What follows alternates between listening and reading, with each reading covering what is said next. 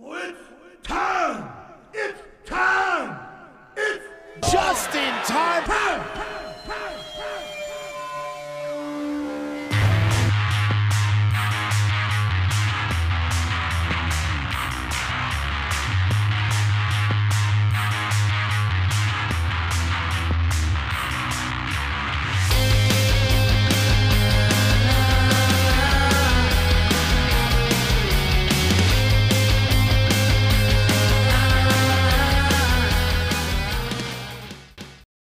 That's right, it's time, that's right, episode number 16 of the In Time Wrestling Podcast. We are back to do our usual coverage of NXT and AEW. I can definitely say so far, AEW was eh. Yeah. Was eh. But, the first few shows of this week have been very, very lackluster. Yeah, they've either been just rough to get through, or just so subpar, just not bottom of the barrel, because you don't want to be bottom of the barrel. We aren't in that level anymore yet. They're just skimming the fucking pond. It's Monday I can understand. When we get to that, I understand why there was some probably disconnect on the show, but then the show was just rough in its own right, Yeah. And then, the one we're gonna cover with NXT, that was a rough one. There was so much, when I talk about NXT all the time, yes, I love 2.0, I do. Again, I love Black and Gold, and I'll always like Black and Gold more than 2.0. But that doesn't mean I hate 2.0. It's not one of those things where it's well, why has it got to be 2.0? I can't stand 2.0. No, because I like 2.0. I do. But I still look at the show, and I still get, now that the show feels like main roster to me. It feels like another main roster show where there's going to be illogical bullshit. There's going to be some shit that doesn't make sense at all. It's we're gonna get into it mainly, but to start off, again, we had the sad news of Scott Hall passing away. We heard all the news of him being on life support after complications with hip surgery, and he had 3 heart attacks, and then the next day we heard that he was going to be taken off life support, and then everyone was just oh my god, can he just actually make it? Please? And, of course, he did not. Right at the beginning of Raw, nobody knew a fucking thing, and then all of a sudden the graphic came up, and just, it was so just a punch in the face. Rest in peace to Scott Hall, the only time we ever saw Scott, the first time I remember seeing Scott Hall was WCW. Yeah.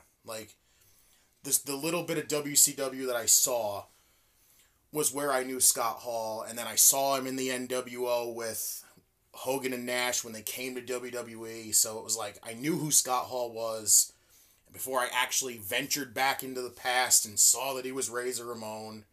So, again, it sucks. It really fucking sucks. He's not somebody I would expect that we were going to lose at all. This, right around now. Yeah, it's a major blow to Big everyone, time. because even for people that's not us, basically, people older, 30, 40s, know Scott Hall for Razor Ramon, and fucking, even before then, even when he was teaming with Kurt Hennig, people know him for basically his entire career, so it's a gigantic blow to wrestling culture, basically. Yeah, big time. So, rest in peace to the bad guy. Yep. What's the saying he said? That bad times don't last, but bad guys do, and I love that saying. That is fucking amazing. So, we debated on what we were going to start with here. We might as well talk about the other thing. What? We might as well talk about Charmel. Yeah. So, it was announced via thanks to Complex, I don't really know what the hell they're actually around, like what the fuck they actually do. But they announced, thanks to them, WWE announced that Sharmell is going into the Hall of Fame. Now, listen, if she has anything prior of wrestling in the past that I have zero fucking idea of what it is, I need to figure this out because I do not get Sharmell going into the Hall of Fame at all. Yeah, if you look back in the history of women's Hall of Fame inductions, people do give them a lot of slack. Or not slack, a lot of flack, I should say. Not slack. Flack is the word. Yeah. They give them a lot of shit when it's someone who hasn't won, like, a championship before. Like, when Tori Wilson was inducted. Yeah. Everyone was giving WWE shit for inducting Tori Wilson. Mm-hmm.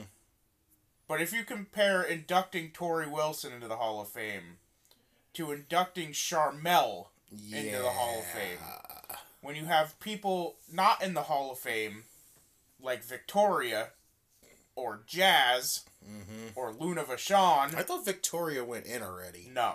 Oh, I thought she did the one year. Or Michelle McCool. I could have swore she got inducted, and people are just completely forgetting it. Like, nope. I must have been in a fucking different timeline. Yeah, you're inducting Sharmell, who her entire career was either a Nitro girl. I didn't even know that originally until somebody talked about that. She was either a Nitro girl or a manager for Booker T / King Booker. That's all she did. In 2 different companies, too. Don't forget that. That's all she did. When you have people not inducted in the Hall of Fame, like Victoria, like fucking... Like Jazz. Like Michelle McCool. Yeah. Mickey James. Especially Mickey. The fact that Mickey's not been inducted yet into any Hall of Fame says a lot. Stacy Keibler. Would you really say Stacy, though? Yes. Like, really, Stacy, She is literally... I know, she's been around forever, when you think of fucking Attitude Era or not Attitude Era, like, Ruthless Aggression Era, and you think of Trish, you think of Lita. And then right below Trish and Lita, you think of Tori and Stacy. Those are total polar opposites of each other. They are, kind of, but it's... Listen, Sharmell, I get it. She's been with Booker for the longest time. We get it. But, like, I don't see it. I don't see why at all. It's just because we're in Texas... So, like, oh, Booker's from Texas, might as well induct his wife. That makes all the fucking sense. No, it doesn't, really. It really doesn't. I know a lot of people talk about, that a lot of people's accolades aren't really that top-notch, and they get inducted in the Hall of Fame, but, like, I don't look at Sharmell and scream Hall of Famer. Yeah. There's people that haven't done a lot in wrestling, and I will look at them and say Hall of Famer. But Sharmell, I do not look at her just by the stints that she had with Booker and go, yeah, that was a Hall of Fame run right there. You can even say Terry Runnels deserves a fucking Hall of Fame induction. Backstage interviewer, she did wrestle on occasions. Marlena. Yeah, she was with Goldust for the longest time. Like, they were actually married at fucking some point. Like, it's... I just don't see it. I do not see it. And that's the nicest way I can put it without me just snapping off at it like, what the hell is this bullshit? Why the hell would you induct Sharmell and all? Like, yeah. I don't get it. I do not understand the looking at Sharmell and going, hey, that's Hall of Fame worthy. Like, I feel like it was a miss. It was a miss here with this one. As much as we think it's a fucking miss, congratulations to Sharmell. In some way, yeah. That's really all I can give it. No matter how much we don't think it's fucking... I don't want to say that it's not worthy, but it feels so, like, left field. It is. But, look at the inductions so far. And then, like, look at who got, and then look at Sharmell, and then look at the two of them and go, oh my god, why again? Like, again, there were so many more deserving women. As much as everyone shits on the Hall of Fame, we get it. The Hall of Fame doesn't mean crap. We get it. Yeah. But again, it's like a night of, like, remembrance and getting to give, like, some kind of recognition and honor to these guys. Like, other than just being a fan in the crowd and going, yeah, or boo, you know, you actually get to sit down and listen to some stories about them, and they get inducted into a Hall of Fame and of some sort, you know? Like... Just like, all the rumored ones now, like a lot of people are saying Sid is going to be inducted, which is so fucking deserving and so long deserved right now. Because if you think about it, I look at who's inducted so far minus them, and it's right now people associated with the Undertaker, if you think about it, because Vader had something to do with the Undertaker at some point. Booker had something to do with Undertaker a lot of times. There was only like a few times where he was King Booker that he actually interacted with the Undertaker, but like other than that, like he really didn't. I said to start when they announced Undertaker to induction in the Hall of Fame. I said it to start that this Hall of Fame should either be a solo induction, or it should be all the people that Undertaker has beaten in the streak that haven't been inducted already. Yeah, I would accept that. It should have been Sid. It should have been Big Show. Should have been Vader. It still should be Vader. Vader wasn't in the streak, but, yeah, but still, you know, Vader should be in there. Vader should be still inducted. Yeah, like, there's people in that list of the streak that need to be inducted, minus the nowadays people. Yeah. Like Roman, not yet. You know, yeah, Bray Wyatt, no. AJ, I can say, will be a Hall of Famer. If that man is not a Hall of Famer, at any point, we have some issues here. Yeah. Houston, we have a problem. Like, anyway. So, again, it's a bizarre one. I don't get the induction, but congrats to Sharmell anyway. Like, so, again, we debated on what show we wanted to start with here. And we went with NXT first because, so... I just like to say before we start this that just because we're about to say a lot of things that we did not like about this show, that doesn't mean you're not allowed to like this show. Exactly. If you did, good on you! Yeah, you know, if you didn't, join the club. Right? It's not attacking you for liking the show. Like... That's it. So we're just sharing our opinions. Yes. It's just our opinion of the show, and this is how we saw it. Like, plain and simple.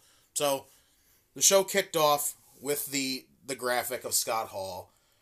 Again, it's good that they've actually done it on both shows. I'm pretty sure, I'm 99.999% sure we're going to see it at the beginning of SmackDown. Yep.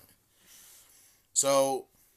we went to the usual intro video, and then we got the video package of last week's main event, where Dolph won the NXT title. Again, very bizarre situation, but again, we talked about how we feel about the entire thing right there.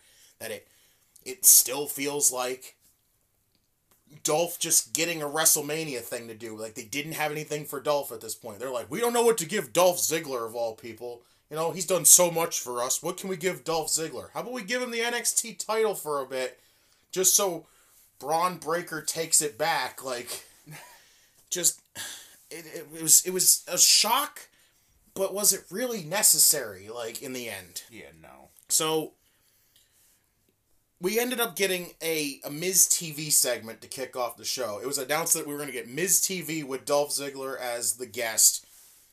So Miz introduced himself. He got some Miz chants. The crowd actually was into Miz for a little bit. Again, it's the Miz. Can't really get into him as much as I could ever want to, you know. Just can't stand the Miz. He says it feels good to be here, but what also feels good is the fact that he'll team with Logan Paul at WrestleMania to face the Mysterios. Like, stop trying to hype that. You can't hype that matchup and make it freaking important at all. Like, it's on night 1 for a reason. They're getting it on there and getting it over with. They're stacking night 2. Because they're going to be like, oh, well, WrestleMania night 1? Okay. WrestleMania night 2? Yeah. Like. Yeah. So, Miz said last week, one man turned WrestleMania weekend upside down, because even Dolph was talking about it too, that he was going to turn WrestleMania weekend upside down. He says he's had ups and downs with this man, but he asked Miz to come to NXT and do an interview as a favor. So here he is. Miz goes on and introduces Dolph Ziggler, who comes out with Robert Roode. Again, I don't mind the Dirty Dogs being on NXT. I just don't think the NXT title needed to be on Dolph at all. No. It really didn't. So Ziggler took the mic. Like having Braun Breaker beat Dolph Ziggler with or without the NXT title on Ziggler was no difference. Yeah, it really doesn't. You're beating Dolph Ziggler either way. Yeah, either way. Like, the title doesn't need to be taken off of Braun, so Braun gets the big win, quote unquote. Because that just seems like all they're doing. Like, yeah, he beat Ciampa. That was big enough. But then all of a sudden it's like, oh, we need to give Dolph something to do. Again, that's all this feels like. Yeah, especially since the fact that on Raw, we literally saw Braun Breaker pin Dolph. Yeah. So it's not like we've never seen fucking Braun Breaker pin Dolph before. Exactly. In the tag match, Braun pinned Dolph. Like, right there. We already have seen it happen. So, Ziggler took the mic, says that this feels right, as he was wearing the NXT title. He says, so he welcomes Miz and Miz TV to his show. Miz says, the NXT title looks good on Ziggler. Fans are chanting NXT. Miz loves how Ziggler just went to the rookie Braun Breaker and took the NXT title. Miz says, everyone's probably thinking Breaker's going to come out here and interrupt, but that's not happening. And they showed a video of Braun Breaker showing up at the I guess it's still the Performance Center. So showed up. He got in, like, looking, he was frantic looking for Ziggler, trying to rip his head off. He got in an argument with a bunch of trainers. He then just hopped in his car, peeled off, and left. So, Rude and Ziggler are all of a sudden just start taking digs at Braun Breaker, call him a sore loser. Rude joked about his interference in last week's title match and says, that's why we're the new NXT champion. Ziggler says Breaker was smart to turn around and leave earlier today. Ziggler wants to talk about himself now. He's a fighting champion, and he loves to wrestle. They go on bragging about how rich The Miz is. But then, all of a sudden, LA Knight interrupts. So, immediately, again, I get interested. Because I'm thinking, we're just going to have a match. So, maybe we'll get LA Knight and Dolph Ziggler in a one-on-one just because. Or maybe we'll get LA Knight versus Robert Roode. Or maybe we'll just get The Miz to stay on the show and we'll get LA Knight versus The Miz. Something. So, suddenly, LA Knight comes out and fans start going crazy because everyone fucking loves LA Knight. Just, how could you not? Yeah, really. The guy's charismatic as hell. So he entered the ring with a mic. Knight recalls how he last ran into Ziggler and Roode at Raw and told them to come down to NXT, and now Ziggler's the champion. Knight says, if Breaker can't be here tonight to challenge for the NXT title, he doesn't want to wait any longer. Ziggler says he's a fighting champion, but he only fights superstars, so maybe next time.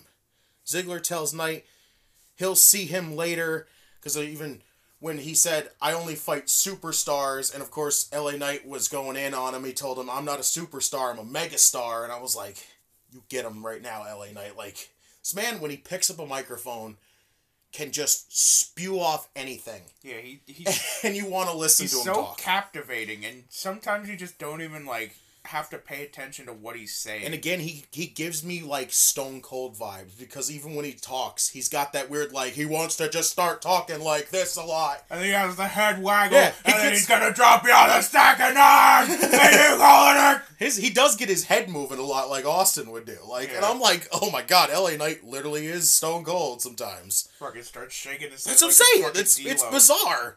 Oh my god, you had to reference D'Lo Brown. Woo! So, Ziggler pretty much told him that he won't face him, but then says he'll face him for the NXT title. So immediately, I'm going, okay, I'm all for this happening. If it made freaking sense. Why is LA Knight just randomly getting a title match? Like, it doesn't make sense. The guy just lost to Grayson Waller. Last week! Not only did he just lose to Grayson Waller, he actually hasn't been winning a lot. He's lost 3 straight fucking matches to LA Knight, or to fucking Grayson Waller. 3 straight matches to Grayson Waller. Yeah. And all he had to do was go out and say, yeah, I'll fight you for the NXT title. And Dolph Ziggler's like, nah, it's fine. I'm good. And then LA Knight's like, yeah, but I'm going to fight you for the NXT title. And Dolph Ziggler's like, well, I guess you're fighting me for the NXT title. Like, it didn't make sense to me at all. This was one of the main reasons why I call NXT 2.0 another main roster show. Because this is something the main roster does. It's the same thing that happened with Bobby Lashley, for instance. The man lost to Goldberg, but then immediately just comes out, decimates 3 guys, and goes, hey, I deserve a world title match even though I just lost to Goldberg. Like, what? That doesn't make sense. None!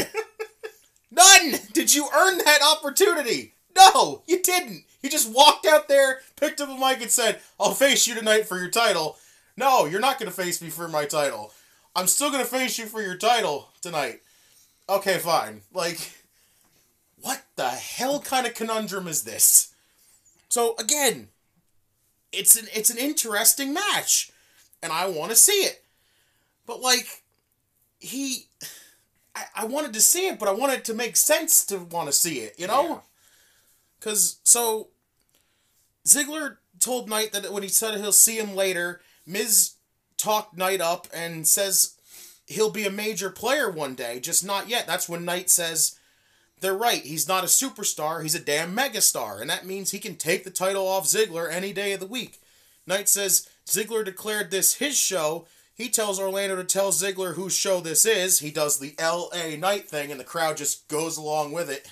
Like, they are so good with that. I love how they can stay intact with that, because it's like, as soon as he goes, whose show is this? And they're like, LA Knight, and I'm just like, I love it. I absolutely love it.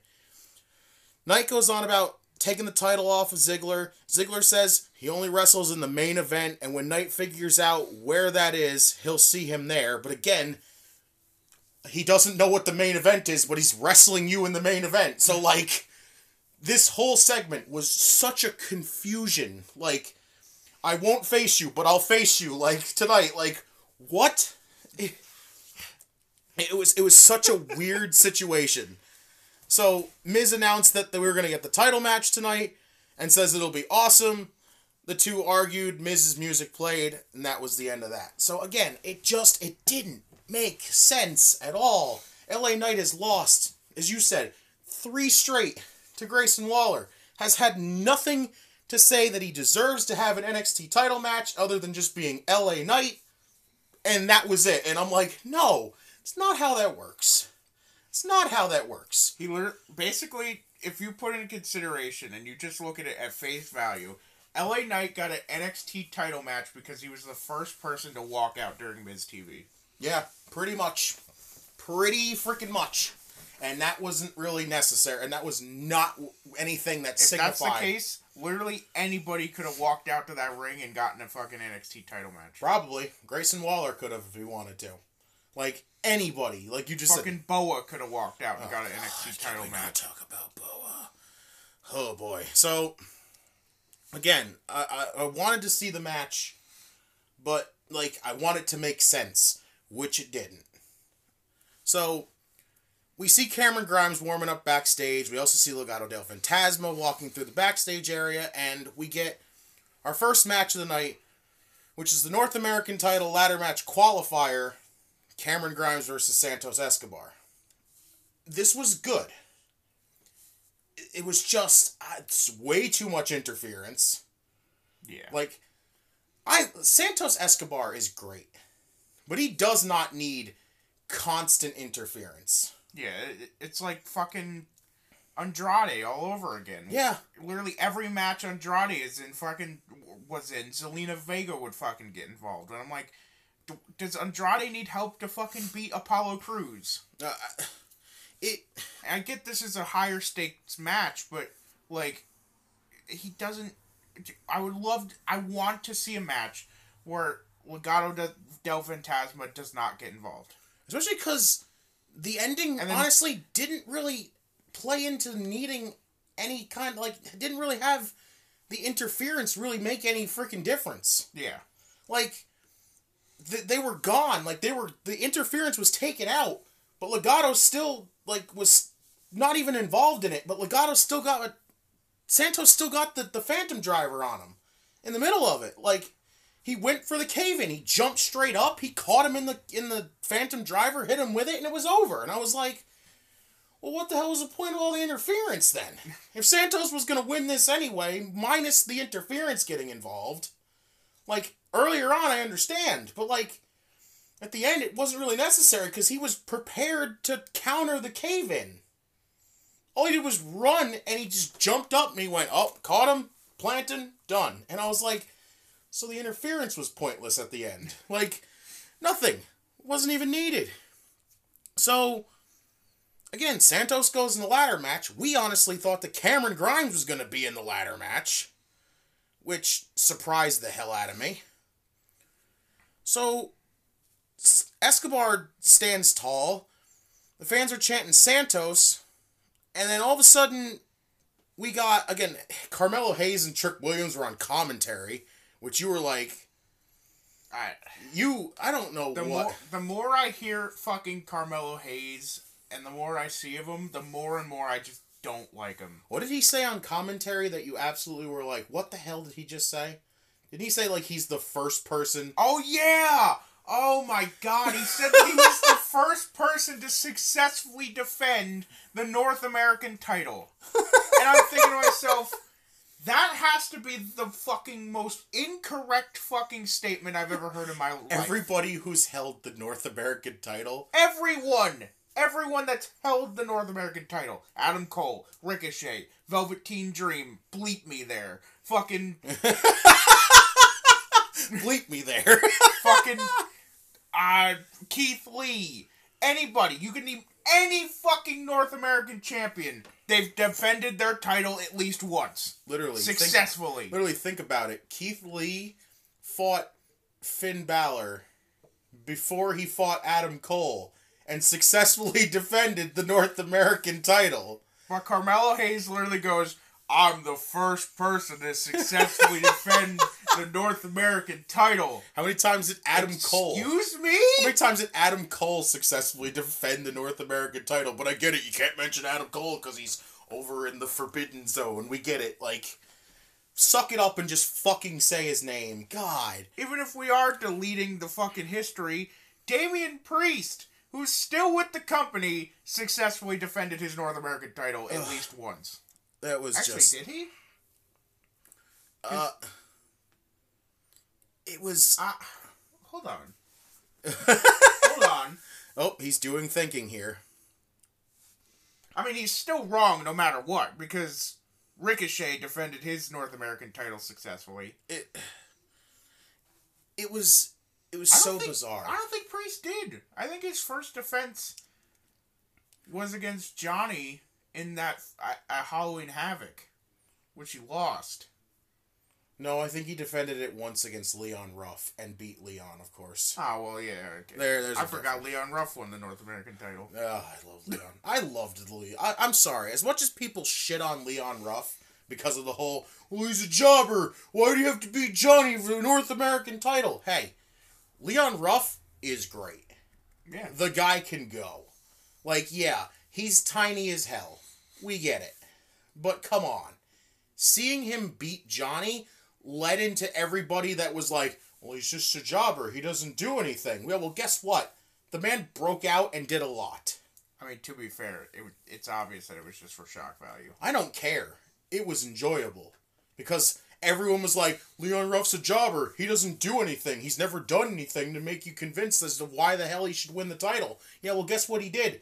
After he won the title, he did stuff. Like, we saw more of Leon Ruff other than him just going in the ring and getting jobbed out all the time. Like, it worked very well. We just went on a tangent. That's not really a tangent. That's just telling it how it is. So, again, it was weird because I was like, damn, I thought Cameron Grimes was going to be in this match, but I guess not. Yeah, and the point I was trying to make is just, the more I heard Carmelo Hayes and Trick Williams on commentary, the more I'm just like, I don't want to hear them anymore. Yeah. They literally came out to the ring before they went to commercial, and I literally straight up said, they don't have to be on the show every week. They really don't. It's a prime example of one of the people that doesn't have to be on the show every week. Yeah. Especially when they're not doing anything. A la Charlotte, for instance, is another one. Why does she have to be on SmackDown every week when she doesn't fucking wrestle half the time? She wrestles once every, I don't know, month and a half on SmackDown? Like, come on. She doesn't need to be on the show. Like, leave it at that. Carmelo's the same thing.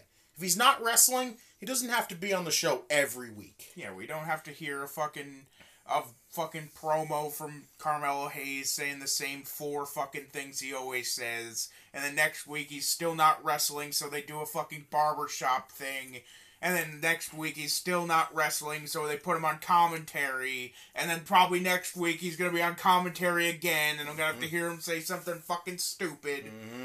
So, after the match, Escobar got the win. He stood tall with the music. Fans were chanting Santos. So, he was staring down Hayes and Trick. And they kept hyping more of the ladder match. So, after that, we got a video package of Io Shirai and Kaylee Ray talking about the finals of the NXT Women's Dusty Classic being next week. They issue a warning to Dakota and Wendy Chu and declare that Toxic Attraction's reign over NXT will come to an end. We went backstage. We saw Wendy and Dakota together. Kai is unsure about the finals, but Wendy Chu says that they can do it. Toxic Attraction walked up and asked if they've seen Cora with their titles, because apparently we saw it. We're just going to probably jump to that quick. We saw Cora Jade walking around. She had nabbed the NXT women's title from Mandy and the tag titles. And can't wait to talk about this shit when we get to it. Absolutely, I can't wait to hear your take on this when we get to it. So, they said they haven't, but when they find her, they're going to put her, Toxic Attraction says they're going to find her, put her on the shelf like they did Raquel Gonzalez, because I guess apparently Raquel is now out with the knee injury, I guess. I don't really know. There was some arguing until Mandy Rose tells Chu and Kai to get the job done next week. They go off hunting for Cora Jade as Wendy and Dakota watched. They agree that Toxic Attraction is hot, but they're weird. So, it's just, it was what it is. Again, I'm interested to see what's going to happen with the Dusty Classic next week. Because of this, like, I really want Dakota and Wendy to win. As much as I love Io and freaking Kaylee Ray, I really hope they don't win. Yeah. Like, I get they have similar, like, goals, and their aim is to take out the tag champions, like, right now, and they're trying to take out Toxic Attraction together. I kind of want the unexpected team to win more than I want the obvious team to win. Same. Yeah, so we then got the hype video for A-Kid. We went to a commercial. We come back from the commercial, and we had Jacket Time already out there. Again, this match was Kushida and A-Kid. A-Kid's debut was against Kushida, which again had me really interested because, again, the two of them they pretty much are the same style, which I thought was going to be really interesting. So, out came Jacket Time, then A-Kid was already in the ring, which of course, way to fucking blow his debut already by not giving him an entrance. Like, oh god, I gotta sneeze. Oh god. First. So, again, I wanted to see this match. I really did. I was looking forward to what this match was going to be. And then we even found out that the winner of this match would face Grayson Waller next week in a stand and deliver ladder match qualifier. So again, I got interested. I thought this was good, but I think I expected more. Yeah, I definitely expected more. And it just really annoys me that it's still... You just instantly throw a kid into one of those situations that they give him a hype package, but then they instantly don't give him a fucking entrance. Right? They don't give him an entrance. They give him the jobber entrance. Right? Like, how did you get so excited? You're like, yeah, we need to hype up that A-Kid's coming coming to NXT, and all of a sudden just go, yeah, we're not gonna have him come out in front of the crowd. We're just gonna have him come out there and stand there. Like, he doesn't get his entrance, nothing. Like, that was, you already, like, hit, like, a pothole by his debut already. Like, great job, guys. Fantastic. You screwed it up already. So, again, I thought this was good. It's just, I expected more. I don't know why. Like, to me, it just, like, it didn't even hit a gear. It really didn't. It just felt like it was going with the motions. It was on, like, cruise control. They were, again, there was a lot of mat-based stuff between the two of them. There was a little bit of high-flying from A-Kid. And then it was like, it just felt like it went nowhere. And the crowd sucked. They did not get into this at all. Like, it's like they don't know who A-Kid is, and they're so uninterested in Kushida right now, being with Ikemenjiro, that it was like, this match got nothing out of it. Like, it, again, I expected more from the two of this. If I'm being completely honest with you, and this might be just contributing to my fucking terrible memory, but I don't think I could fucking recall a single thing that happened in this match. I remember coming back from the break, Kushida was already in the ring to Jacket Time's theme song, because, okay, I guess fucking Kushida just doesn't have a theme anymore, and fucking A-Kid was already in the ring, and then I remember A-Kid winning. Yeah, and with a botch, too. Because he wins with the moonsault DDT, and it was incredibly botched. Which, again, I expected more from these two.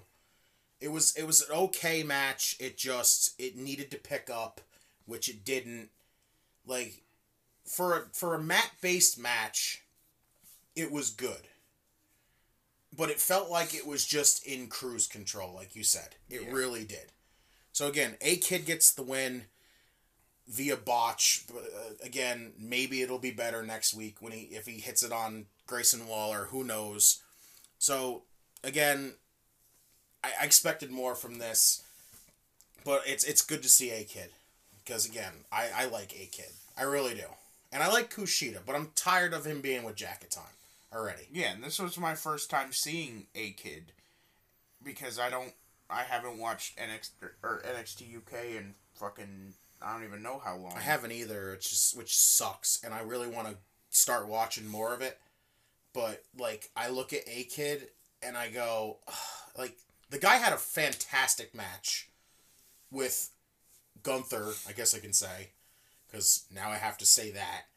It was awesome. And he also had a freaking insane match with Tyler Bate at one point. And it's like, I would love to see, like, I wanted him to be able to stand out in this, and it's like, right now, it just feels like another name. Like, they kind of blew it, like, already on the debut by hyping him up and just going, hey, just put him in the ring. It's fine. Don't worry. Nothing will happen. Like, yeah, don't give him his theme. Don't let him come out to the crowd. Just place him in the ring. But again, A-Kid and Grayson Waller next week should be good. Should be really good. So, we went backstage. Mackenzie Mitchell was with Legado del Fantasma. She congratulated Santos on qualifying for the ladder match. But he interrupts and goes on about how he's the best luchador of all time. And it'll be his time to win gold at Stand and Deliver. And then all of a sudden, Ray and Dom show up. Like, the most random thing ever. I even said this the one time. That if you weren't going to stick Dom immediately on the main roster, if he was just going to have that little bit of time on the main roster, you send him to NXT. Have him face Santos, have him deal with Santos, and have him win the Cruiserweight title like his dad did. Mm-hmm. For God's sake, when the Cruiserweight title was still here. But they ended up merging the Cruiserweight title. Dom never touched a single step into NXT until now.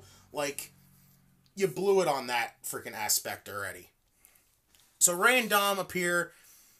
Crowd goes crazy. Joaquin Wilde and Raul Mendoza are excited at first, but Escobar looks at them. They shut up. Dom says his father is really the greatest of all time, which, again, is anybody really going to really say no to Rey Mysterio being the greatest luchador of all time? Yeah. Elektra Lopez says Escobar will be the one to break all of Rey's records. Rey insists his son is the luchador of the future and the one to break the records. Dom says he came here to fight, and they're down to fight. Escobar says Dominic's just made the biggest mistake of his life. He pretty much is going to face Raul Mendoza. Again, such a random thing is having Dom here. And I think at this point... What warranted them two coming here? Yeah, literally nothing at all gave any sort of hint or, indication or reasoning whatsoever for Ray and Dom showing up on NXT. And I think this was the segment here that I tweeted out, and I go, Ray/Dom versus Santos should be a fun match. But if I wanted to watch The Miz, Dolph Ziggler, Robert Roode, and the Mysterios on a wrestling show, I would start watching Raw more often. Mm-hmm. It's such a weird... The whole point of NXT 2.0 is to train and to develop. And I know putting them in the ring with people like Ray and Dom and fucking Miz and fucking Dolph and Robert putting them in Roode. the ring with Ray is a different story. Is worth it. Yeah. But putting them in the ring with Dom, who everybody still says is so still underdeveloped. Yeah, it's especially, first of all... Who I still think is great, though? This is not a knock on Legado. But none of Legado del Fantasma, besides Elektra Lopez, need developing. They're great. They're great where they are. Mm-hmm. They don't need the development. If there's anyone in this entire thing that needs development, it is fucking Dominic. As much as everyone... I will say Dom is really good. But you see the regression at times. Yeah. He, advances, and then you slowly watch him drop. And you're like, damn, come on, Dom. But I get putting, Braun Breaker and LA Knight and all these people in the ring with fucking main roster talent is going to make them better. I get it. But I don't watch NXT to be like, man, I wonder who these young guys are. I wonder who they're going to bring in from the main roster for these young guys to wrestle. No. I want to see the young guys develop by themselves. Exactly. And if they don't, then fucking move on from them. Mm-hmm. Give them a break. Go to someone else. Yeah, pretty much. I don't disagree there. So... I don't watch NXT 2.0 every week to see fucking a young guy wrestle a main roster scrub, or not scrub, but fucking jobber who walks down and is like, well, I have nothing better to do on the main roster, so let me just sit here for a little bit. It's just, it was such a bizarre thing. It was so weird, and it was so random. It was, like, literally unwarranted. Like, an appearance of Dom and Ray was so random. And especially with this being absolutely meaning nothing. Like, it sucked that it had to come down to this. Yeah. So, again, we got Dom and Raul Mendoza, which again, so, Saray and Tiffany Stratton was next. Was what they were talking about was still to come. We went to a commercial. We came back from the commercial. We saw the recent happenings of what was going on with Saray and Tiffany Stratton. Again, all because Saray told her no, like, about the necklace. Like, yeah, all because Saray said, no, I have my own necklace. I don't want yours. Just, so, Saray versus Tiffany Stratton. Saray was walking backstage. She was still in her, like, schoolgirl outfit that she has before she changes into what she is. Again, so she's walking backstage. She gets jumped by Tiffany Stratton. First off, so they brawl out to the arena, out to the ring. Stratton kept the attack on. Saray got thrown to the ring. The ref checked on her, but he says he's checking out. Saray says she's ready to go. The bell rang. Saray got, like, 0 offense in. She got, like, 1 move in, I swear. She misses the drop kick. Just, Tiffany drops her down and hits her little corkscrew Vader splash, and then... I gotta say, usually I'm, like, super impressed with Tiffany Stratton and how she does, but she was rough. She was rough in this match. She was very sloppy. Yeah, Saray pretty much went for the crazy drop kick she does in the ropes. She shot herself out of the ring. Tiffany Stratton threw her back in the ring. She hit her with the handspring in the corner. She hits her with the twisting Vader bomb and gets the win, and I just get disappointed. She barely hit that fucking She did. splash. She really didn't. She literally just hit her legs. Like, I just didn't care. It was so disappointing, because of fucking Saray losing to Tiffany Stratton. I'm sorry. I'm still not impressed with Tiffany Stratton at all. I hate the mean girl freaking gimmick. I cannot stand it. And she's a daddy's girl. I don't give a shit what she is. It's not interesting. It's really not. Like, I don't care if she's had 20 years of gymnastics and all this other stuff. She's just... I'm not impressed. I'm not impressed. I like Saray more than I like Tiffany Stratton, and I'm watching this happen, and I just threw my arms up, slumped down in my seat, and was like, so not happy that I had to sit through this. Like, so Tiffany celebrated. They showed replays of it, and that was the gist of that. Again, just disappointing. Disappointing. At least for somebody who's a Saray fan. So, after the match, we had Gunther approach LA Knight backstage. Gunther doesn't respect Knight for being a loudmouth and an embarrassment to pro wrestling. Knight told Gunther that he doesn't have to respect anything except for the fact he's about to become the new NXT champion. Knight has no problem with giving Gunther a title shot. Gunther says Knight isn't a champion, just a disgrace. They have a few more words. Knight says the difference between them has to do with sports entertainment. Gunther has the first half, but Knight has both, which means he's talking about how that Knight can do the talking and the wrestling, and Gunther's just the wrestling, as he says. But you can't really say Gunther's promos are awful. They're not that bad. Yeah, they're not bad, but I if you compare them to LA Knight, they don't compare at all. Yeah, no. Knight walks off and says he's got a match to get ready for. So again, teasing a Gunther match with LA Knight. Sure, why not? Gunther! So we saw Tommaso Ciampa backstage. He was headed to the ring with something to say. We go to commercial. So Toxic Attraction is still looking for Cora Jade. JC Jane apparently looks over and sees one of the NXT tag team women's tag titles just hanging on a hook. She then proceeds to go over in the corner, try to pull it down, and the door's shut on her. Cora Jade runs over and locks the door. Like, so we're getting Home Alone tactics. Not only is it Home Alone tactics, but has Jacy Jane seen any horror movie ever?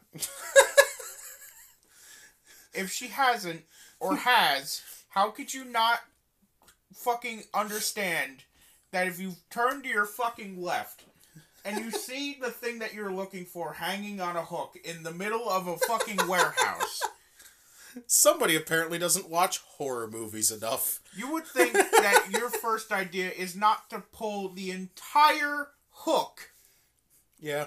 Like, we literally said... That is just begging to be booby-trapped. We literally said as soon as I looked over at her seat, going for the title, I'm like, she's like a horror trope right now. She's too stupid to fucking notice it, and then she's just gonna grab the thing and get herself trapped like a dumbass.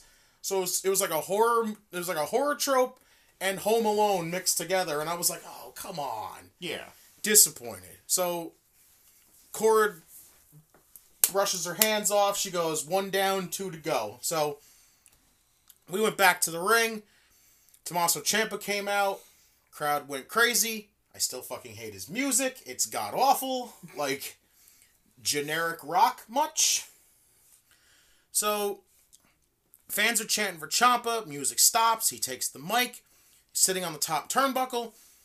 Ciampa wants to take an opportunity to talk to the fans about gratitude. Sometimes he still just looks around and takes it all in. This is his life. This has been his life. Fans interrupt with a Ciampa chant.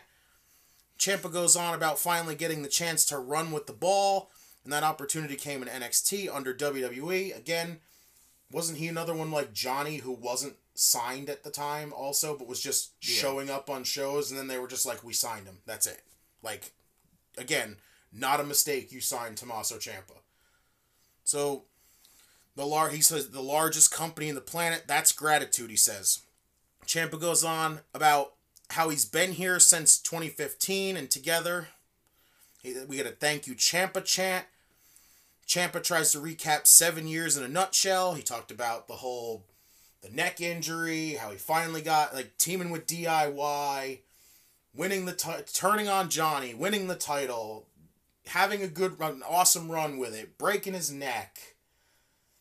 It's finally getting the title back again. Like, it's been an awesome run for Ciampa, honestly. And again, like, I thought this whole thing was fantastic. I thought this was great. It just, it's clearly Ciampa going to the main roster. Yeah. Like, this clearly is leading to Ciampa going on the main roster. And I still have just so much just concern about it. Yeah. Like, you see the signs over and over still today that they're still erasing 2.0, or they're still erasing Black and Gold at any chance they got. Pete Dunne is a prime example. The name change already. I would not be surprised if there's another music change. Like, Ciampa going on the main roster is another one of those concerns. Even when Pete Dunne first got on the main roster also, like, the first thing I thought is, yeah, it's like, you want to see him on the main roster, but you look at him and go, do you really want him on the main roster, though? Because, like, with the past terrible things and awful things that the main roster's done, like name changes and music changes and character changes, like, is Pete Dunne one you want to see that happen to? Is Tommaso Ciampa someone you want to see that happen to? And you don't. Like, I'm still terrified as to what the hell's gonna happen to Tommaso Ciampa. Like, yeah, the music has already happened. If the name happens, I give up. I literally give up. I'm gonna just there's not going to be a day that goes by that I will not rant on that. I'm sorry. The tirade will happen every time. Mm-hmm. Like, but again, I thought that, like, this clearly was like a goodbye. This is clearly Ciampa pretty much saying thank you for all the time that I had in NXT, and I can't wait to like what's next for me still. And it's clearly going to be the main roster, because even then, like, he wouldn't have the music change if he wasn't going up there at this point. Yeah. So, all of a sudden, crowd was cheering, and out came Tony D'Angelo. Because he was talking about who is he going to face at Stand and Deliver, and, you know, he wants to become, like, the Dawn of NXT. So, he showed up behind Ciampa. D'Angelo and Ciampa were just staring each other down. He had the crowbar in his hand. He looked over at Ciampa. He just kind of threw it down. Tony D'Angelo took a mic. He says he could have dropped Ciampa with the crowbar, but he respects Ciampa enough to come in the ring and face him like a man. D'Angelo's been thinking of who is he going to beat to put his name in the history books. Who can make him the man in NXT? Who does he have to beat? Now he stands in front of that guy. Tony says Ciampa's been the face of NXT for a while now, and he thinks it would be an honor for the family if Ciampa would throw hands with Tony D at Stand and Deliver. Tony asked Ciampa what he thinks about it. He stuck his hand out. Ciampa shook his hand. Suddenly, Tony D'Angelo hits him with a knee in the balls. Like, again, I'm interested to see this match. I think it's going to be great. Yeah. I really do. The two of them, this is probably going to be stiff. Like, I would not be surprised if this is stiff. These two might hit the hell out of each other with this. Like, because Ciampa's a brawler. Mm-hmm. But Tony D'Angelo seems like a brawler himself. Like, he's not just a powerhouse, he's a brawler. So, interested to see this match at Stand and Deliver. So, again, I'm still nervous as hell about Ciampa going to the main roster. So we get Persia Pirotta and Indy Hartwell. They were backstage prepping for their match. They then got face-to-face with each other. So they have a few words, and we went to a commercial. So we get the match, and immediately at the start, both of them come out to the same music at the same time. Who does this? Who the hell's ever done this? That clearly tells you that Persia Pirotta doesn't have her own theme song yet, and they didn't even take the time to make her own theme. That's still lame. They're a team that's on the verge of breaking up, but you're like, just have them come out like they're a team, but they're bickering back and forth with each other. Like, this was stupid looking already. It made for just really awkward, like, fucking... It made them, like, fucking try to get in each other's way, trying to flaunt each other and do their fucking entrance and shit. I'm like, come on. Yeah. Like you couldn't have taken... You had a week to make Persia Pirotta her own theme song, so she didn't have to walk out with Indy Hartwell. Yeah. And you just didn't. And this match just didn't do it. It didn't do it. Indy got the win. There was a distraction, of course, by Duke. Indy ended up getting the win anyway. Well, after the match, it was a distraction by Duke, and then Duke was distracted by Dexter. Yeah, the two of them got pretty much canceled each other out. Indy got the win. After the match, Indy stands tall. Loomis joined her in the ring. Duke gets in the ring with Persia. And then it just ends up as a dick measuring contest with makeout sessions. This was god-awful. Like, now we're hitting stages of this is awful. Like, this is freaking terrible. It was rough. Rough isn't the word. This is cringy. This is stupid. Like, Dexter Loomis is not even on the show half the time. So why the hell do I even freaking care about anything about Index anymore? He just fits into this scenario. it's so cringy. It's so bad. Like, if we're getting a mixed tag match, either at Stand and Deliver or sometime on NXT before Stand and Deliver, I am not looking forward to this. Is this what people felt like when Index was first starting? No, they might have, because there's people that hated this immediately, and I liked it. I thought it was done pretty well originally, but after a while, they hit spots where they took people out of it. They'd have Dexter off the show for months, then bring him back on the show, and it's the same thing that they're doing nowadays. They have him on the show, and they take him off the show, and he's back on it again. It's like, oh, did you remember they're married? Did you remember that? Yeah, I know they're married, goddammit. Just stick with the damn story. Stop taking him off TV and then not doing anything with it. Like, Indy and Persia and Duke can't carry this whole thing by themselves. Like, it's not gonna work. Dexter's gotta be here for this, and he's not here half the time. So, like, it's kind of depleted, like, Dexter in every way. That he's still stuck with this. It's just, it took something that was enjoyable and then kind of really ruined it. Like, you now broke up a team for some stupid story. Like, this is an easy pass, like, for me. I cannot deal with this. Like, this is bad. I don't like Duke Hudson to begin with. Yeah. Like, and now I gotta watch him in the middle of this feud to be like, it's Duke Hudson's next important feud for him. Like, it's not important. Get the hell out of here with this. So, next we got Gigi Dolan walking backstage, looking for Cora Jade. She saw the other women's tag team title sitting on a dumpster.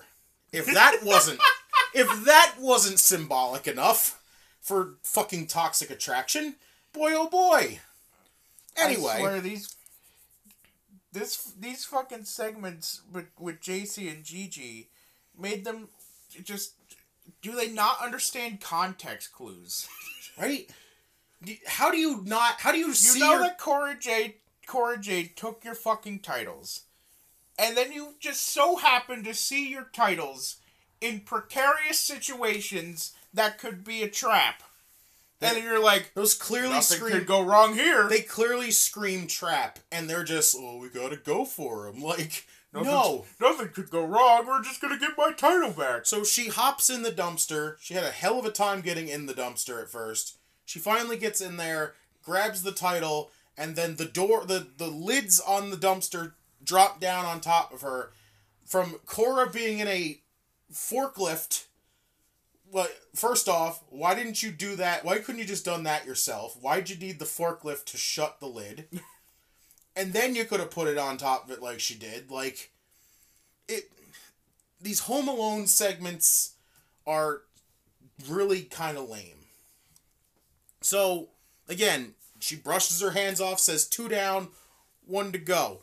So now Gigi's stuck in a dumpster, and JC's stuck in a cage somewhere. Like, oh boy, can't wait to find out what the hell she was going to do to Mandy, and boy oh boy when we get to the Mandy stuff.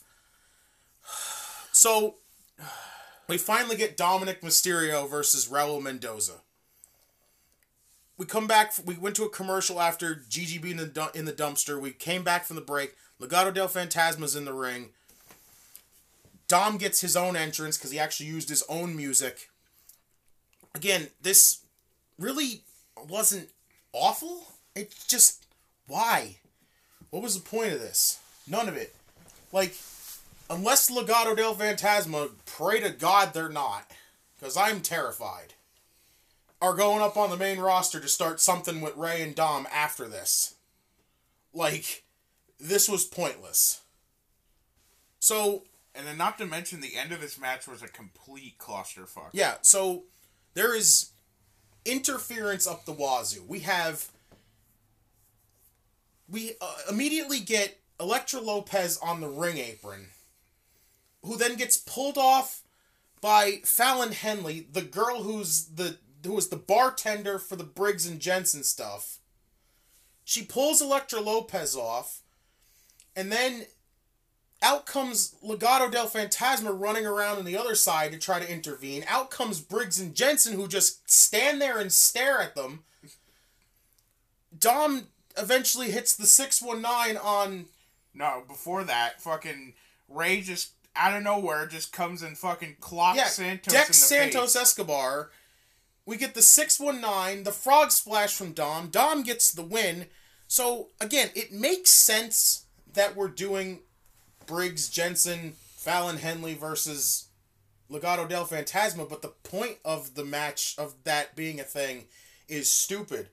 Because Brooks Jensen has no game and he can't get no pussy. But Elektra Lopez is stupid and thought Briggs and Jensen talking about a fucking car was them talking about her ass. Yeah, like, it was... This whole thing is pretty, not gonna lie, pretty lame. The story build up to it is lame. Yeah. Like, I have some, like, very, very, very little interest. Which raises the question, why exactly did Ray and Dom need to be a part of this whatsoever? Right? What was the point? When Legado del Fantasma's dealing with Brooks and Jensen. Yeah. Or Briggs and Jensen. Damn. You know how awkward it was to see fucking Briggs and Jensen and Fallon Henley fucking celebrating with Ray and Dom at the top of the ramp? It was bizarre. It was so awkward. That was bizarre. Yeah. So, again, Dom gets the win. Random freaking appearance from the Mysterios.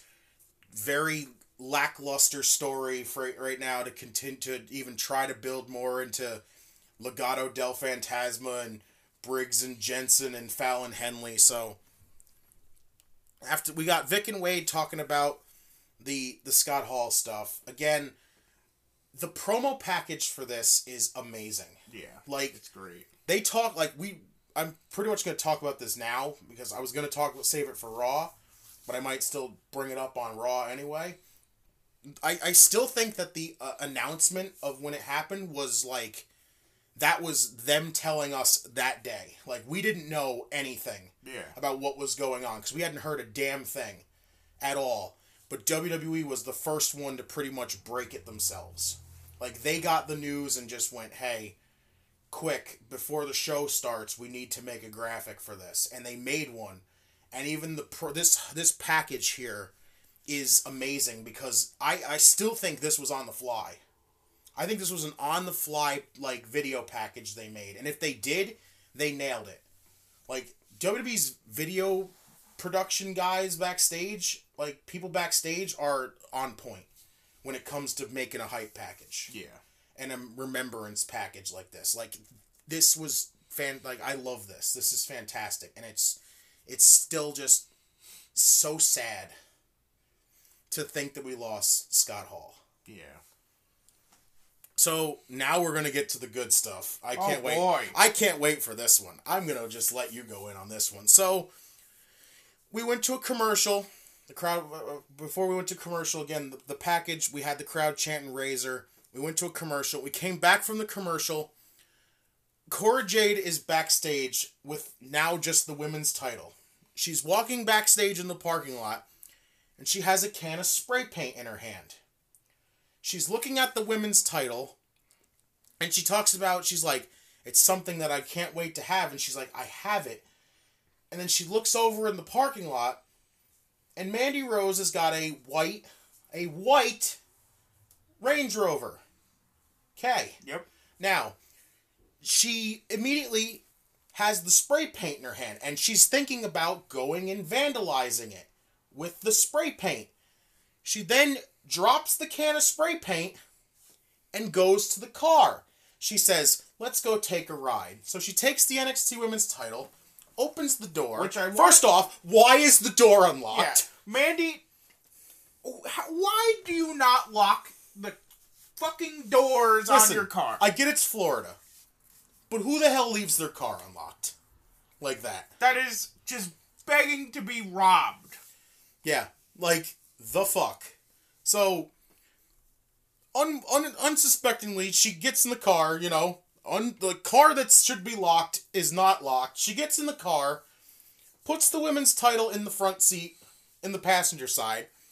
She gets in the driver's seat. She grabs the rear view mirror, pulls it down so she could see it, so she could see out of it. Mandy's sitting in the back seat. We get into a brawl in the parking lot. Cora gets left laying. First off, Mandy lays out Cora Jade, and then all of a sudden out of nowhere comes the rest of Toxic Attraction. My main question I have to ask here first off is who the fuck let them out? Yeah. Why did they let him out? If we are to believe that Mandy Rose let them out, I can believe that she probably unlocked the door. But when in the bloody fucking hell does Mandy Rose Rose have the fucking license and the know-how to operate a forklift? You know how she probably knows? Otis. God damn it, Otis. You know why? Heavy machinery. God damn it. That's why. I bet you that's why. Because remember? Heavy machinery. Forklift. God damn it. So, I hate puns. That, and first off, did she get, like, bolt cutters or something and get that freaking master lock off that door? Like... Yeah, at least that's somewhat believable. Yeah. It's not believable for her to just hop into a forklift and know what the fuck to do. So... Did she just call someone? Did she just scream until someone showed up and been like, yeah, can you get this forklift off this garbage? And now here comes the fun part. This is the part I'm waiting for. So Mandy Rose picks up the spray paint can, and she goes, "You wanted to vandalize my car, huh?" She proceeds to shake up the can and spray it on the back of Cora Jade, which I think she did the Toxic Attraction logo-esque kind of thing, which again, it was kind of a tribute to Scott Hall. It's the NWO thing where they'd spray paint the back, which again, I thought was good. She sprays the paint on the back of Cora Jade, and we find out that it's white spray paint. So, Cora Jade, before you get into it, it took you a little bit to notice this. Yeah. I saw when she sprays her in the back, and it's white paint. I sit there and I go, "Oh my god!" And I'm like sitting there waiting for it, and then all of a sudden he goes, "Yeah." I'm sitting there and I was like, "Wait a second." I go, "What? Hold on wait a fucking second." The first thing I do is start laughing because he just notices this now. Cora Jade, before deciding to take a ride in Mandy Rose's unlocked white Range Rover, was close to walking up to her Range Rover and vandalizing Mandy's white Range Rover with white spray paint. Now, before you go into it, the only thing I can think of that would be considered vandalizing that she could have done is spray paint the windows. Yeah. But if she was talking about vandalizing the car, like tagging the shit out of it, what the hell is she gonna do? It's a white Range Rover! What the hell was she gonna do spray painting and she's threatening to vandalize the white Range Rover with white spray paint. The only thing I could have thought of is, like I said, if she was gonna vandalize the windows. But how fucking lackluster of a vandalize is just spray painting shit on the windows? Like, she made it seem like she was going to tag the car, like, all over the car. But what the hell was she planning on doing with white spray paint? You can't walk up to something that's a color and then spray more of that color on and be like, I changed the color.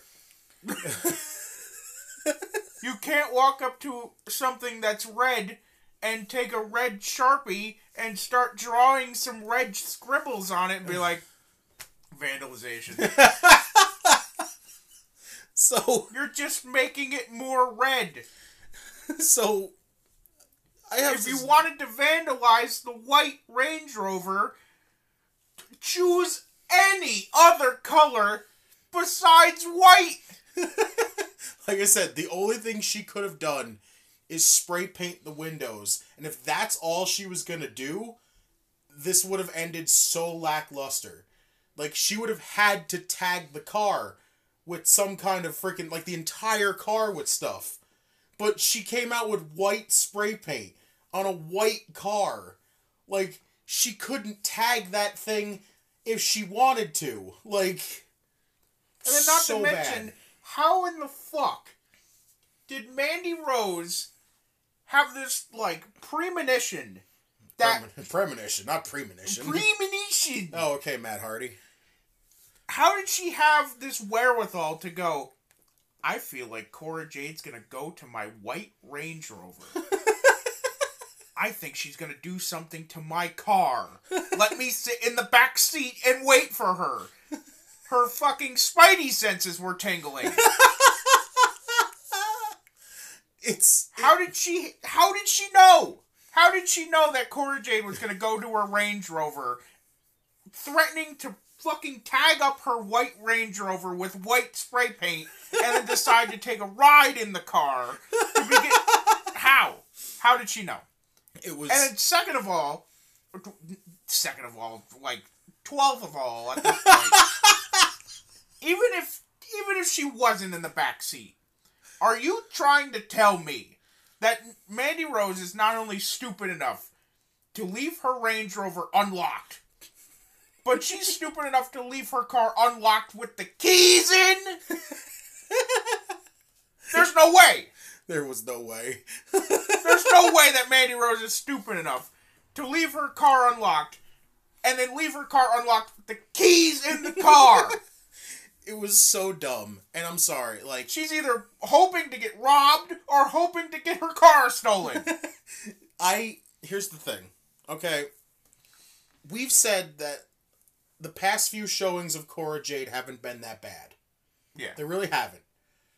But, like, I still do not believe that this match is going to end well at all. I have zero fucking belief that this match, because it was announced that it was official for TakeOver, I keep calling it TakeOver, for Stand and Deliver, and I have zero belief that this is going to be good at all. Like, I feel like this is going to fall into the freaking category of normal when it comes to women's title matches. Most women's title matches at a TakeOver-esque thing. Like, usually the women's title match is the weakest match on the card. And not all the time is it, because we've had some women's title matches that have stood out when it comes to takeovers. But, like, this is going to fall in that category of it's not going to be that good. I can feel it already. Like, I'm not really interested in the story. The fact that we had to fucking go Home Alone tactics and horror movie tropes and attempted, like, Grand Theft Auto and, you know, vandalization of a white vehicle with white spray paint, like, it's just, I'm not into it yet, and I don't know if I'm going to be. Like, I have bad feelings about this match. That's like if you decided to paint the room that we're in right now and been like, you know, I want to paint that wall over there. What color? Like a maroon. It's the same color. Yeah, I want to paint it maroon. And just to let you know, it is a dark maroon. Like, you ain't gonna freaking make any... You ain't gonna see shit on this wall. That's quite possibly, like, burgundy. Yeah, whatever it is. You ain't gonna see anything on this wall if you paint it the same color. So, we then go back to Vic and Wade. The Creed brothers and Malcolm Bivens storm out to the ring. Brutus and Julius are fired up over getting attacked before they could get their title match. Julius says until they figure out who took them out last week, bodies are gonna fly and heads will roll. The thing I didn't get is Brutus says he wanted to know who attacked them and then proceeds to say, I don't care who did it. Like, wait a second. You want to know who attacked you, but you don't give a damn who it was. Like, what? Okay. So, all of a sudden out comes MSK, who talked about how they were they took their spot because they weren't able to compete, so they figured, why not? We'll go in this match. All in all, to sum this up, Eichner and Bartel come up on the podium, like the big tall podium in the back, and pretty much say they're fine with facing both teams. And we get announced that we get a triple threat match. The first thing I say is, so the Dusty Cup now is completely fucking pointless. You've hit the section where you've made the Dusty Cup be completely pointless. And I had this whole conversation with Ref Marsh, where he told me about, like, where he talked about the whole, if I go back in the history and look at the winners of the Dusty Cup, there's not really been a lot of people that won the Dusty Cup and have won the titles at the same time. Here's the thing, that's not what I was talking about. I'm talking about the guys who win the Dusty Cup are the ones who get the tag title match. This is the team that won the Dusty Cup now has to insert the team that they beat into the title match. Yeah. Like, it's not, and again, he told me the whole, that's not what the Dusty Cup's all about also, is the title match. I get that. I understand what the Dusty Cup is. It's remembrance of Dusty Rhodes. I get it. But it now has the freaking, the attachment of a tag title match. So yeah, they won the tournament, and they won the trophy in remembrance of Dusty. Yeah, but now they have a tag title match. So you took the tag title match part of it and made it completely fucking pointless. Like, if you didn't want to stick, here's the thing, if you didn't have any belief that the Creeds, you didn't think the Creeds were ready for this situation, why'd you give them the Dusty Cup? I don't think it has to do with believing in the Creeds. I think it just has to do with the fact that they don't want to pin Imperium.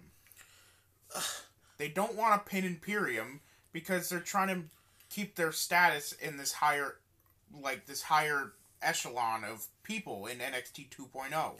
But it still doesn't... I brought this up last week when we talked about this. Sometimes you have to make that decision. Yeah. You don't always have to make a match that is one-on-one or a single fucking tag team on tag team match. You don't always have to have the choice of making it a triple threat or a multi-team just because you don't want to fucking pin the team. Yeah, it's like sometimes you have to make that choice to pin the team. Yeah, like the Raw tag titles, I'll use this as an example, make sense right now as a triple threat. If it goes to WrestleMania as a triple threat, because it makes sense. Gable and Otis are getting their rematch, and the Street Profits pinned RK Bro before they won the tag titles. Like, yeah. It makes sense to be a triple threat. This doesn't make sense. This is the team in MSK that lost the Dusty Cup. Not only lost the Dusty Cup, but lost last week. Yeah. Technically. Yeah. They lost to the Creeds in the Dusty Cup. And just, like, they get it inserted. Like, this is a prime example as to why people are giving MSK so much flack. It's because you don't know when to pull away. You keep them way too close to the fire every time. Like, people are shitting on MSK constantly now.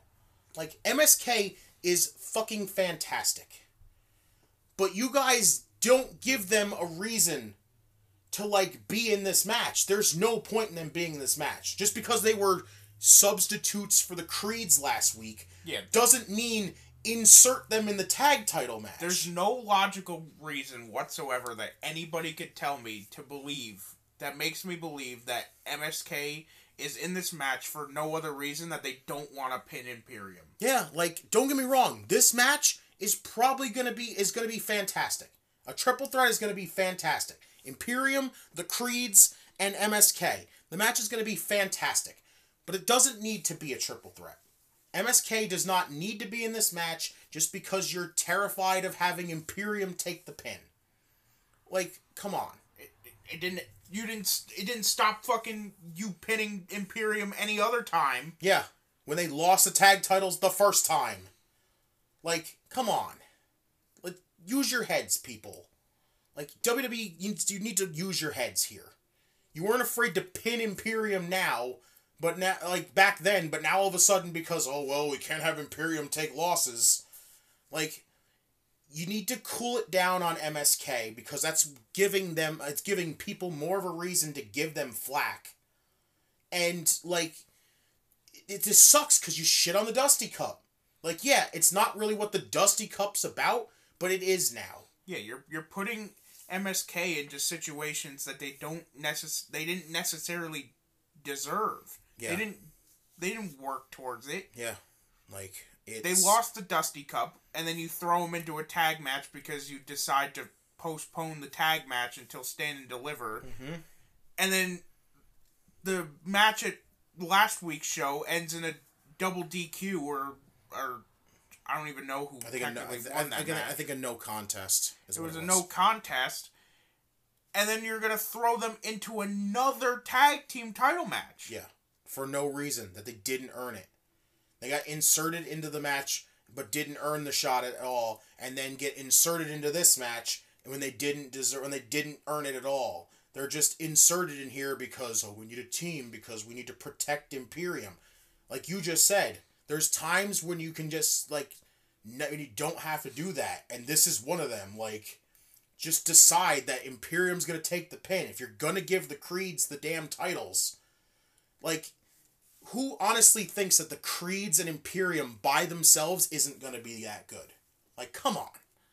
Like, it just didn't make sense for it to be a triple threat. Like, as much as I love the fact that it's a triple threat, I don't like it because of the fact that MSK doesn't need to be in there, and they just don't need to, they need to cool down on MSK. Just a little bit. Like, not cool them down to where you don't put them on TV, like, cool them down to where they're not getting inserted into title matches every freaking week. Yeah, it's getting ridiculous. It's getting out of hand. So, we had Mackenzie Mitchell backstage with Cameron Grimes. He's not happy with the idea of watching Stand and Deliver from the couch at home. He mentions still disappointing his late father and says he wants to be a part of Stand and Deliver, and then walks off. So we're probably going to find out some way that Cameron Grimes is going to be on Stand and Deliver. Okay. So we get to the main event. LA Knight and Dolph Ziggler. Again, I thought this match was great. I really did. I really thought this was great. It's just, it didn't need to happen. LA Knight didn't earn this match. He didn't earn it, and he didn't really, there was no way he was losing. If anything, the match should have happened just without the title. Yeah. Because you can't feasibly tell me that LA Knight, with how his trajectory has gone, with him constantly losing to Grayson Waller, you can't tell me that he deserves an NXT title match. I don't look at Grayson Waller. I don't look at LA Knight and say, with the constant losing, because hell, he's even lost bigger feuds than this, than the Grayson. He's even lost other feuds in the Grayson Waller one. Like, he hasn't really won a lot. Like, I don't look at him by losing that much and going, hey, give him an NXT title match. Like, no, it's not how that really works. Yeah. Like, this match didn't need to happen, but again, it was a great match. But it was the obvious. Ziggler got the win, and then Braun Breaker shows up at the end of the night. Like, it's literally just telling us that we knew who the match was going to be at Stand and Deliver. It's going to be Dolph, and it's going to be Braun Breaker. And again, with all the talk that I've seen of Braun Breaker saying that he's not ready to go to the main roster yet, like, there's no way in hell this man's not winning the NXT title back. Yeah. And again, though, what's the point of this? Like, it was literally to give Dolph something to do at WrestleMania, but, like, this whole thing is going to end up feeling pointless in the end if you just gave it to Dolph so he could be like, oh, you got a WrestleMania thing, here's your thing for WrestleMania week, but then you give it back to Braun Breaker. What the hell was the point of Braun losing the fucking title then? Like, yeah. His whole situation is going to feel pointless in the end. So, NXT this week was kind of a letdown. Like, really a letdown. So, we're going to jump to St. Patrick's Day Slam for AEW.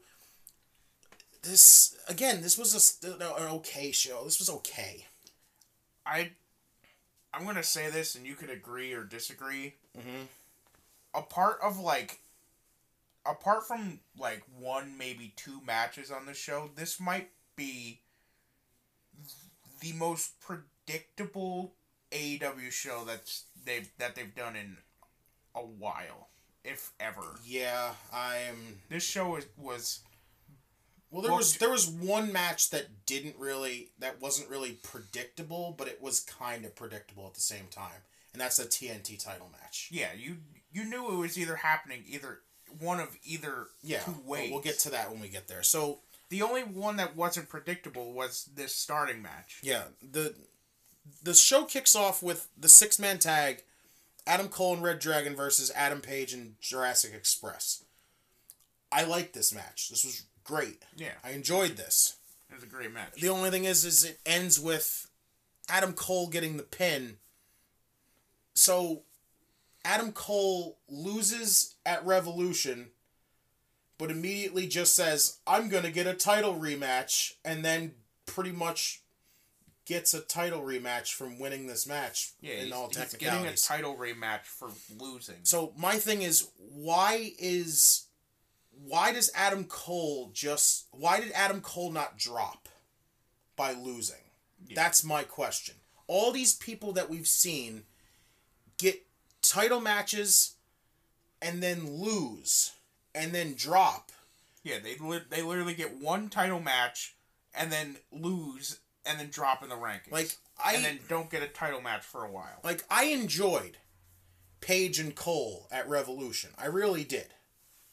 But, like, if this whole thing results in Hangman getting the win again, then this little tiny stretch leading into this rematch was kind of pointless. And Adam Cole winning the title, first off, why didn't he win it at Revolution? That's another situation of why didn't they win it at Revolution? Yeah. And, like, does Adam Cole really need to absorb the AEW title to tell this story of him and Red Dragon eventually being a faction again to face the Elite? Like, no. I don't need to see the AEW title taken off of Hangman so Cole can hold it so they can just not focus on it because we're going to have to eventually get a 6-man tag.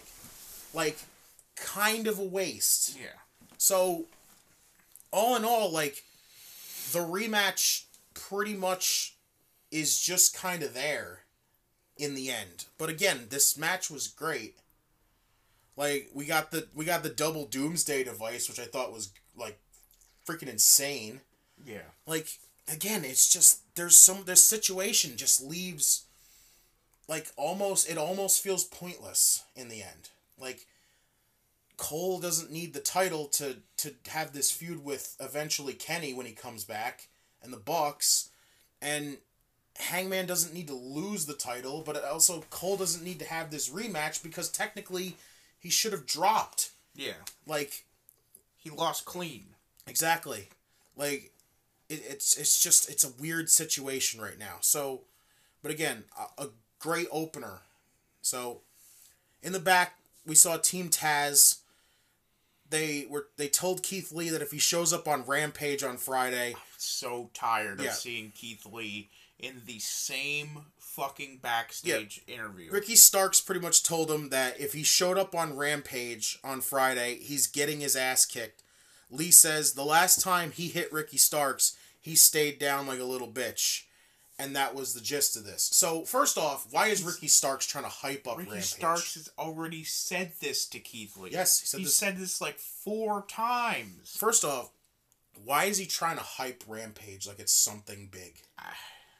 Like, I am sorry. Rampage, I still will stick with this saying from here on out. Rampage needs to go.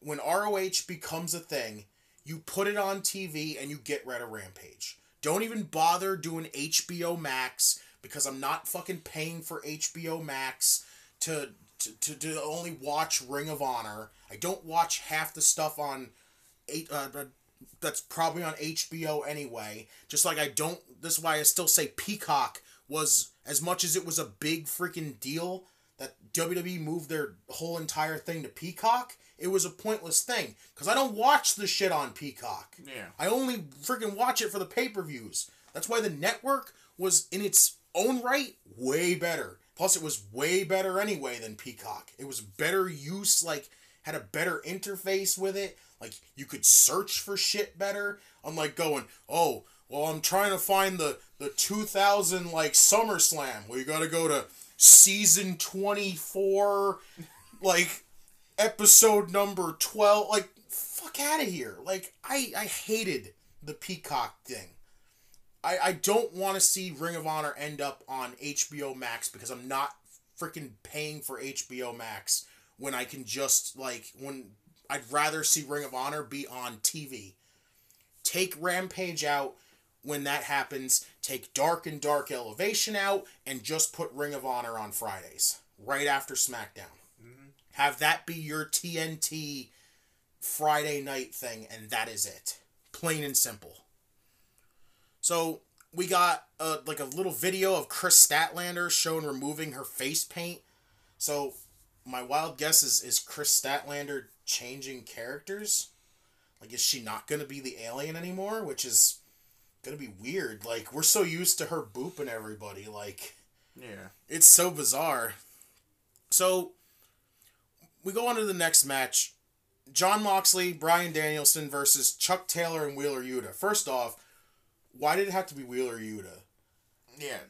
Chuck has his partner in Trent. Like, did they just decide, like, Trent was like, I don't feel like wrestling tonight. It's just like, I get now why they did it because of what happened at the end of this match. Again, I thought this match was good. This was really good. I'm enjoying Mox and Danielson as a team. I love William Regal. I'm happy. I enjoyed the hell of him on commentary. I thought his hilarious, his what's the word? His, like, what? His little quips? No. Well, what he said towards Danhausen was hilarious. Yeah. He goes, what in the bloody hell is that? And Tony Schiavone's like, oh, that's Danhausen. Very, very nice. Very evil. And he was like, he called him like a demonic waif or something like that. Yeah, he something called like that. Like, it was pretty demonic like, waste or something like that. Like a waif, I think he said. But I was like, I don't even know what William Regal just said, but I like it because it was hilarious, and I'm wondering the same thing. Can we get any sort of exclamation? Jesus, explanation, not exclamation. Explanation. You mean English language? Fuck that nonsense. Can we get any sort of explanation as to why Danhausen is with Best Friends? Or is it just because you don't know what else to do with him, but you want to keep putting him on TV? It's probably because Best Friends are entertaining, so stick the entertaining guy with the entertaining group, like... But he's not entertaining with the Best Friends. He hasn't really done anything, like, with them. He's just kind of there. He's so irrelevant. He's literally just there to be like, ha, look at Danhausen. It's just to pop up out from under the ring and curse people, and that's it. It's literally all Danhausen Watch him does. run like all the NPCs in Simpsons Hit and Run when you kick him. He runs very weird. Like, he's probably like, I don't know, 30-something, but he fucking walks like he's 90. He's like the Hunchback. But I thought this was really good. I enjoyed this match. I didn't get why Wheeler Yuta was involved until I saw what happened at the end, and then I understood it. Yeah.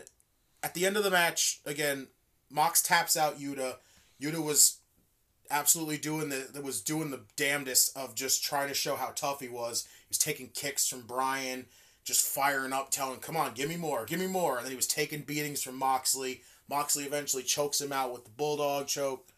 He then as they're leaving, William Regal comes down to the ring and gets in there and starts just like celebrating with Bryan and Mox, and best friends are leaving, and Wheeler Yuta just stops and looks up at them. He looks over at Mox and Bryan and then runs into the ring, and William Regal intervenes right in his face, and he's like, he starts talking to Regal. I have no idea what he says, and then Regal slaps him in the face, and he gets fired up like he was about to drop Regal. And I'm like, I remember, because that's one of the guys that Bryan said, we can take Wheeler Yuta and Daniel Garcia and Lee Moriarty and turn them into a faction and help them, like, improve them. Like, and I was like, damn, Wheeler Yuta's actually possibly gonna leave best friends and join this faction. Like, that's awesome. Like, Regal slapped him in the face and then he walked away, and I'm like, I'm interested now. I'm very interested here. Like, if Wheeler Yuta ends up with them, it's gonna be a good thing for him. Like, really good thing for him. I think him being with Regal, just being around Regal is enough. But then he's with Bryan Danielson, who's, in my opinion, the best wrestler today, or even just the best wrestler of all time, and then Jon Moxley. Like, you can't get any better than that. So if Wheeler's going to have a different, like, mentality where he's going to finally just leave best friends and get edgier, like, all for it. Yeah. All for it. And then, also to bring up the thing on commentary, they asked William Regal what he was thinking when he entered the ring with Bryan and Moxley at Revolution. What did he think that they were going to do? And he straight up goes, I was expecting them to punch me in the face. I was laughing at that. I was like, damn, Regal, you actually wanted them to punch you in the face. Like, damn. So, again, really good match. After that, we had FTR in the back with Tony Schiavone. They had talked about how they had to fire Tully, but they didn't want to. Dax was wearing a Miracle Violence Connection shirt.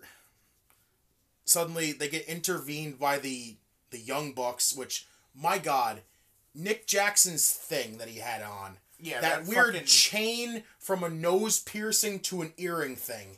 That thing needs to die a fiery death. Yeah, he looked fucking ridiculous. Yeah, he looks absolutely like a fucking clown.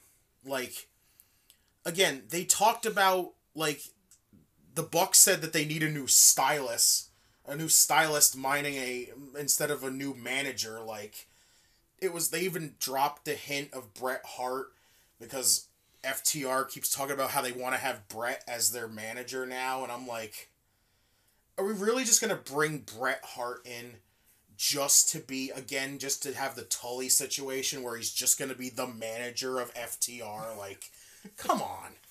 We can do better than that. Like, we don't even need to bring Bret Hart in. Nobody is dying to see Bret Hart right now. Yeah, really. So, again, there was a tease of these two teams going at it again. It feels like it's going to be vice versa this time, because maybe FTR is going to be the face in this situation, because the Bucks are the heels. Like, I don't know. Again, I enjoyed their first time they went at it. I think that they had the wrong outcome with the Bucks winning the tag titles, but they had a fantastic match, and if they're going to do it again, so be it. I'll probably sit down and enjoy every second of it again. Yeah, I don't quite understand the sudden, like, sort of face turn for FTR. Yeah, it's weird. So random. It's weird. Like, they fired Tully, and now all of a sudden they're like, well, baby faces. Like, okay. Next we had the Chris Jericho Appreciation Society commencement. I am not getting into this barely that much. I'm just going to talk about this a little bit and leave it at that. To put this in, like, easy terms, this was bad. I just didn't give a shit. Jericho tried to get over that he was, as he called himself, a sports entertainer. The crowd absolutely shit on him.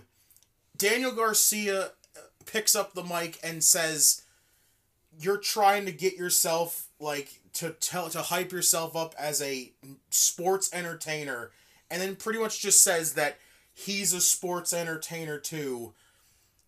Talked about Hager and how apparently Hager saved Jericho's life, and then talked about the era of the sports entertainer has now begun. So, again, I will say this. There is people that talk about sports entertainment and talk about pro wrestling. Trying to make it as they're two different things. They're not. They're the same thing. Pro wrestling has wrestling and it has comedy and all this other stuff. Drama and fucking sports everything. Entertainment does the same thing. It has comedy, it has wrestling, it has drama, it has excitement, it has depression, it has everything. It's the same thing that wrestling does. If they're literally the same thing with a different name. But I just didn't care. I don't like this pairing. I hate this pairing. It's literally... They talked about... First off, they gave 2.0 different names. And they tried to make it seem like 2.0 joining Chris Jericho is going to be a great thing. And I literally said this, the one thing that I would just immediately came to mind as soon as I said that. I was like, boy, oh boy, you're really trying to hype 2.0 up.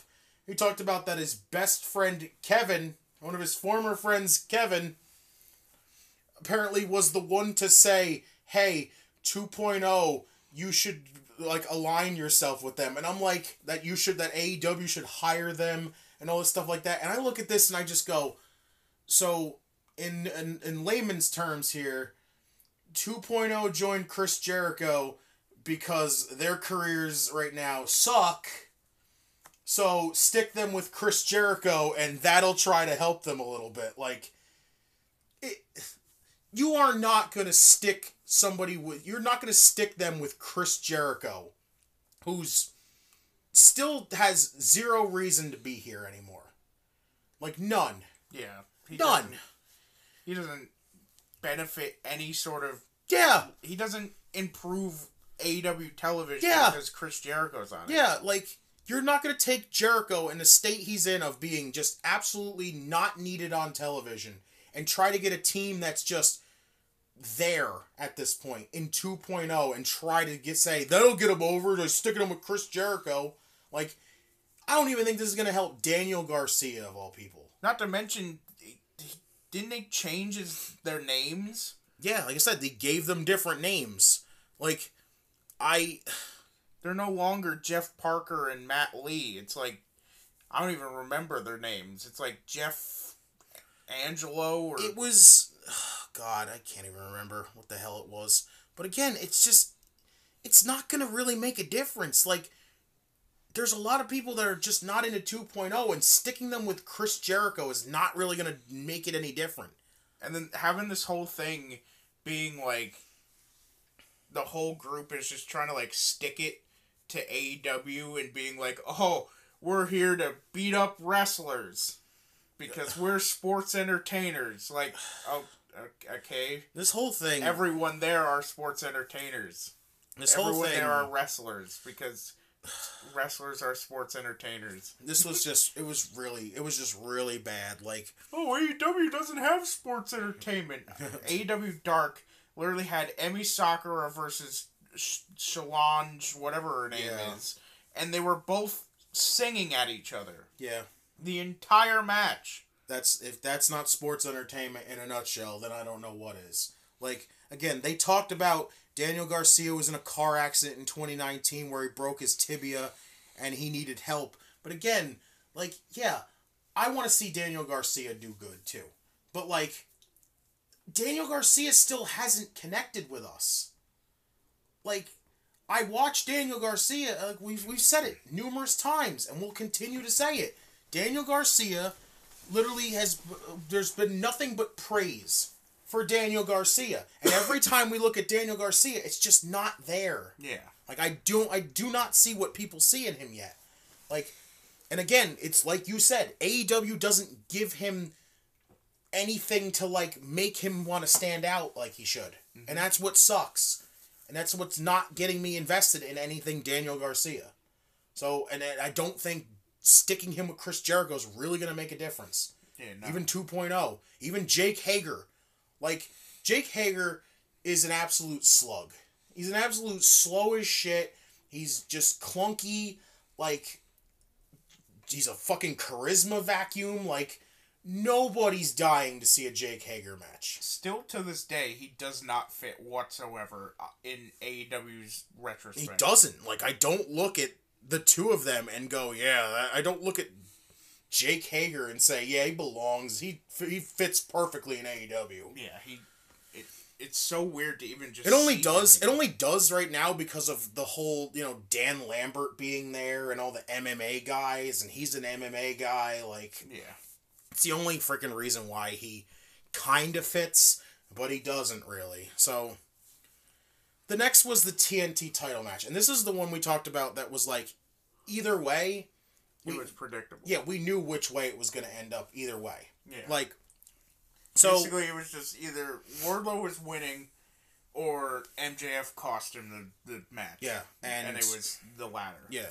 So, this match was, like, okay. Like, yeah, Scorpio gets the win via, of course, not thanks to MJF. But, of course, we had interference early on from Dan Lambert and Paige Van Zant and her husband right now, or whatever the hell he is.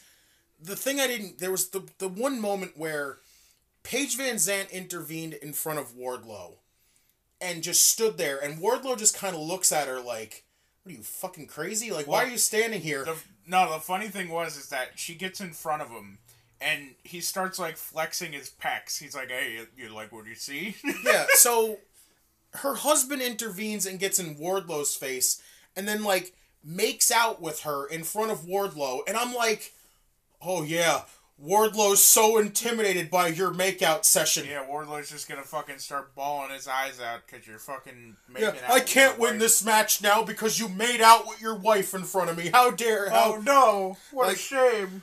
Like, I wasn't really into this match at all. Yeah, no. It wasn't.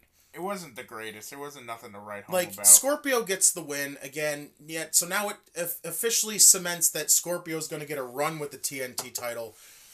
But really, is it going to be a good one? I don't think so. I don't either. Especially since it's going to be riddled with fucking constant interference. Yeah, of Dan Lambert, who nobody wants, who gives a shit about. Where the hell was Ethan Page? Right?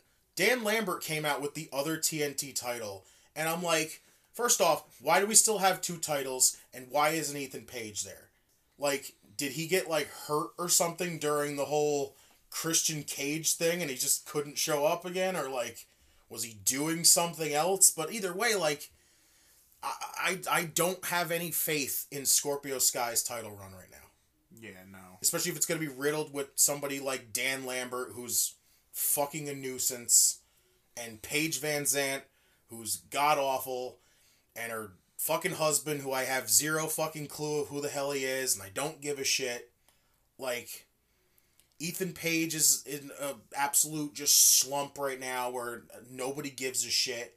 Him and Scorpio were never on TV half the time to begin with, but they tried to hype them up as, like, they're an unstoppable team, like, please. Like, so we're now moving forward, because again, after the match, Wardlow again gets distracted thanks to Shawn Spears, who came out at first, and then MJF threw him into the post, which gave Scorpio the easy roll-up to get the win. So now we're getting MJF, who pretty much him and Shawn Spears and Scorpio and the rest of the freaking doofuses that he has with him just take out Wardlow.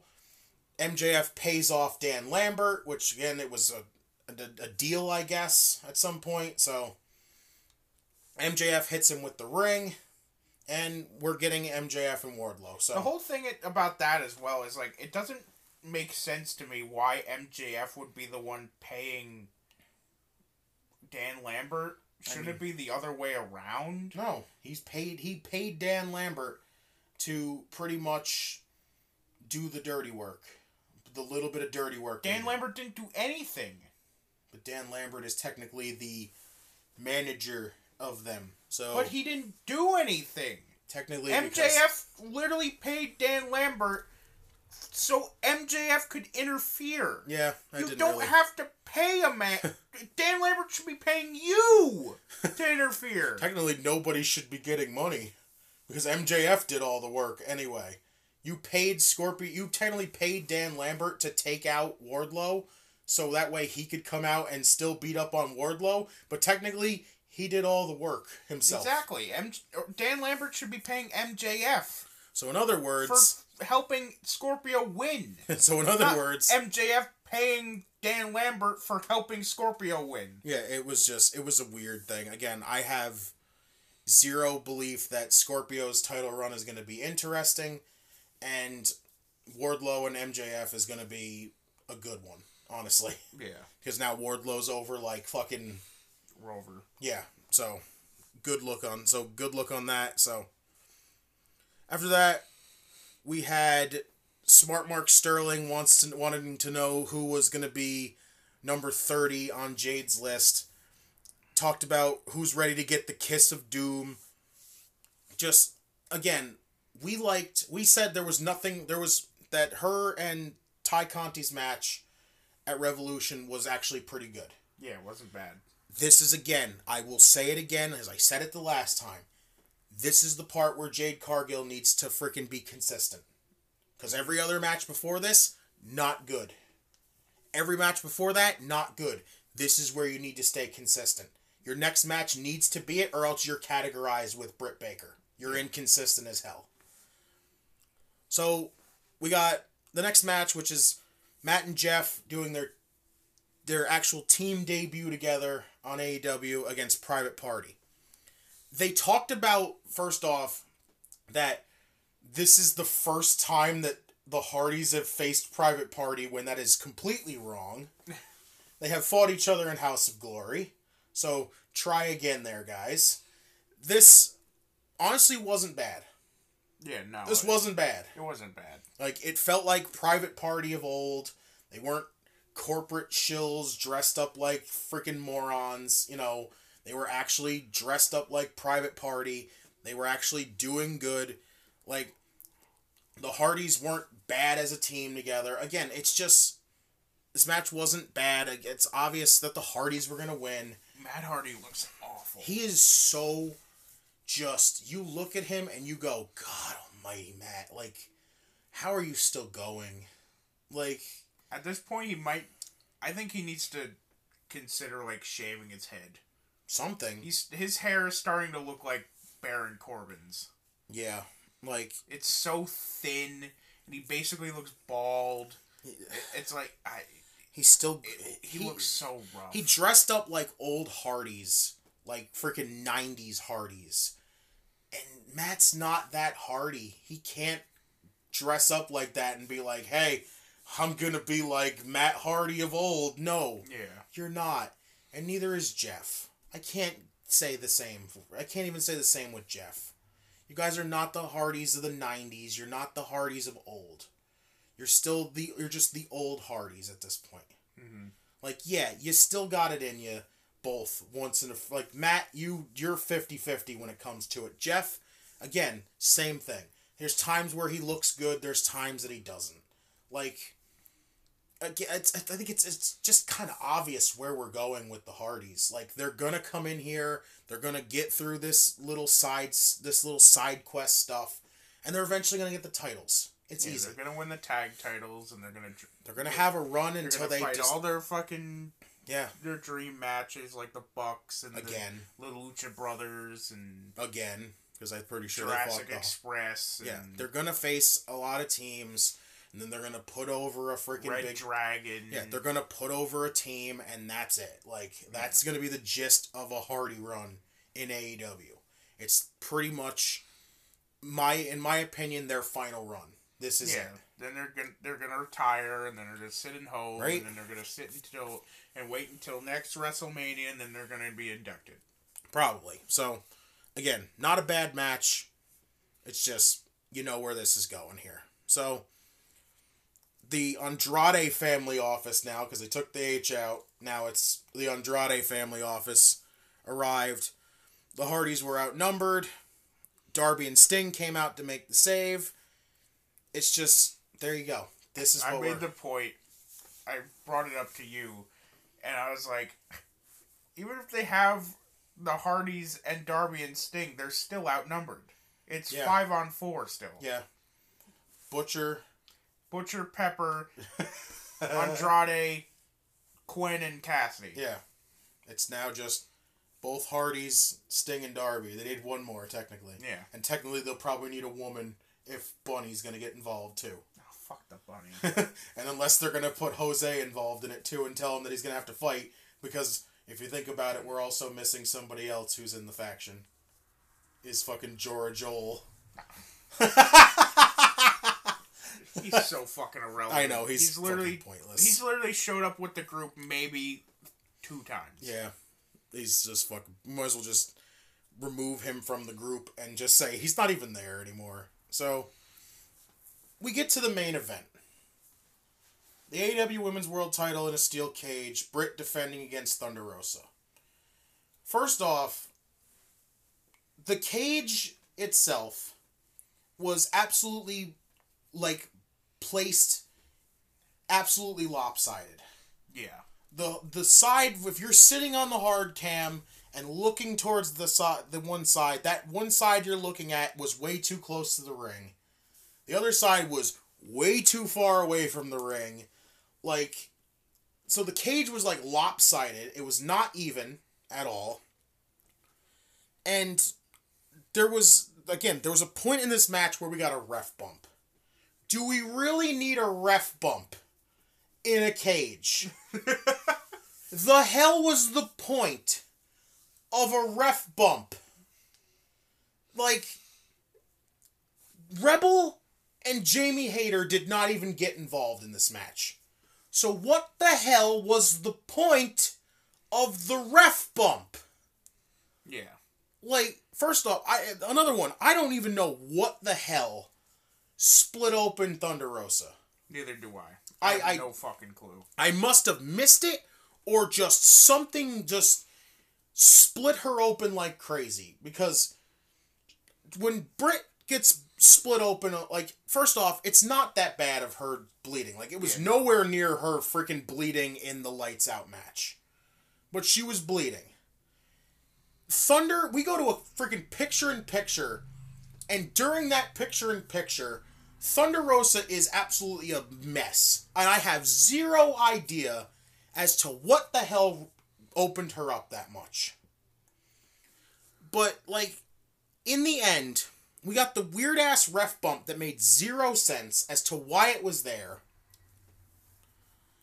There was this match... these two just don't have the chemistry anymore. Yeah, no. They really don't. I need to ask a question. And if, for whatever small reason, someone within AEW is listening to this, tweet at me. At Jeremy and Time 721.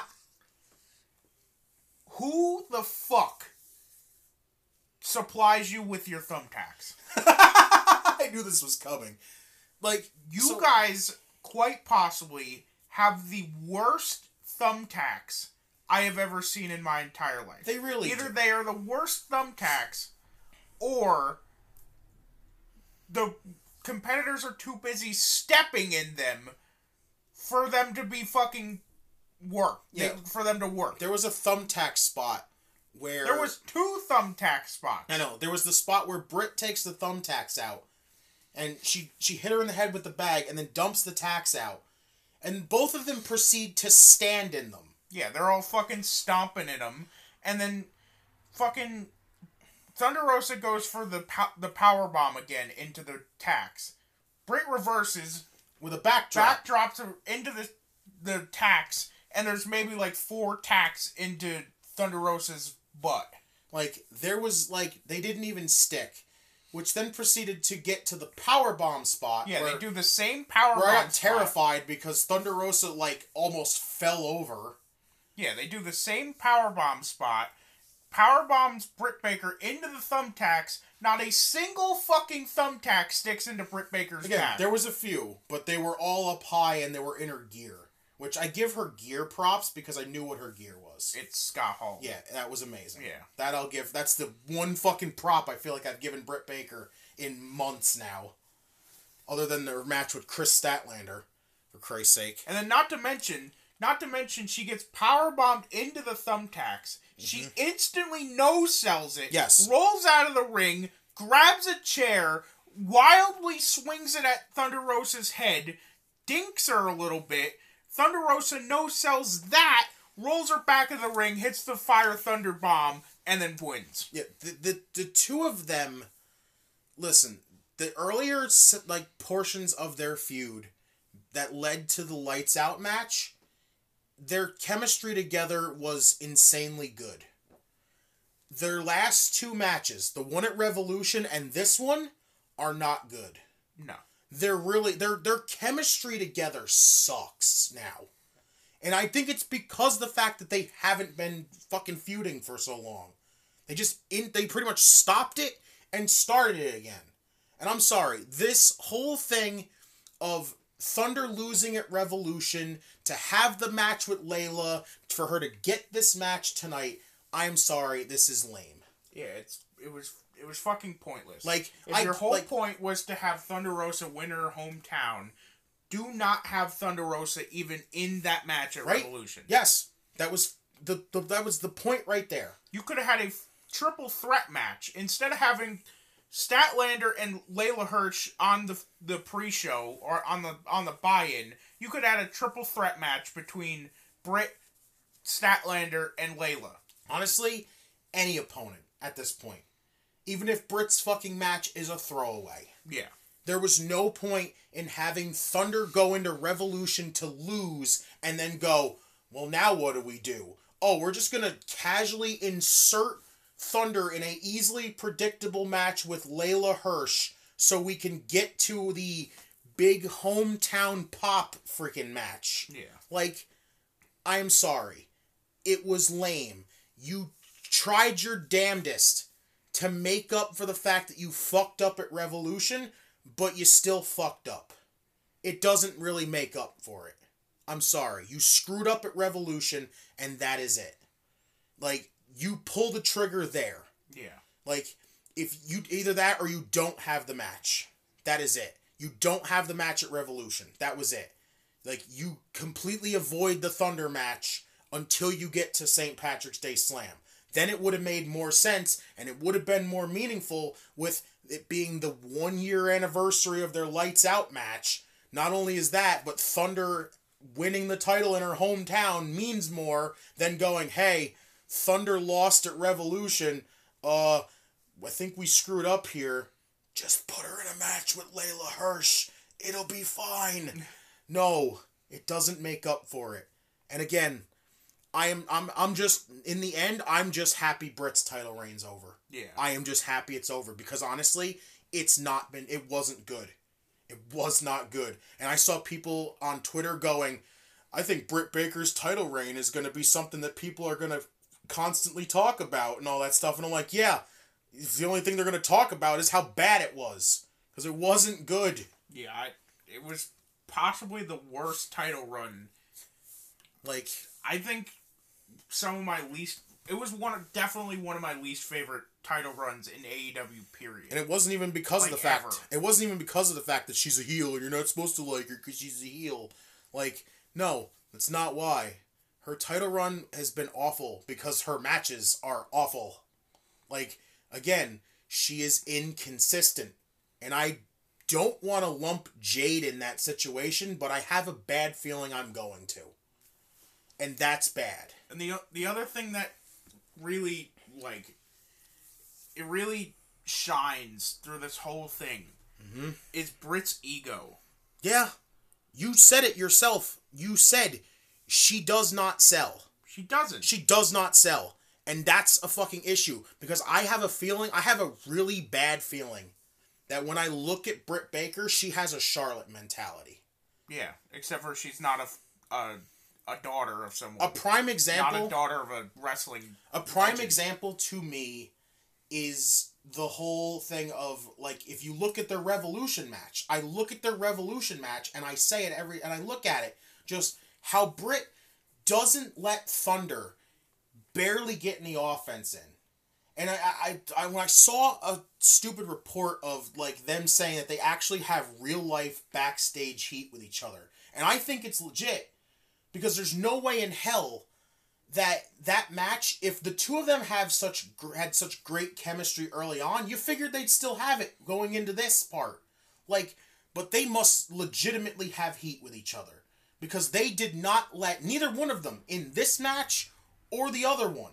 Yeah. Really, like, sold a move, let anybody get any offense in for more than, like, 10 seconds, like...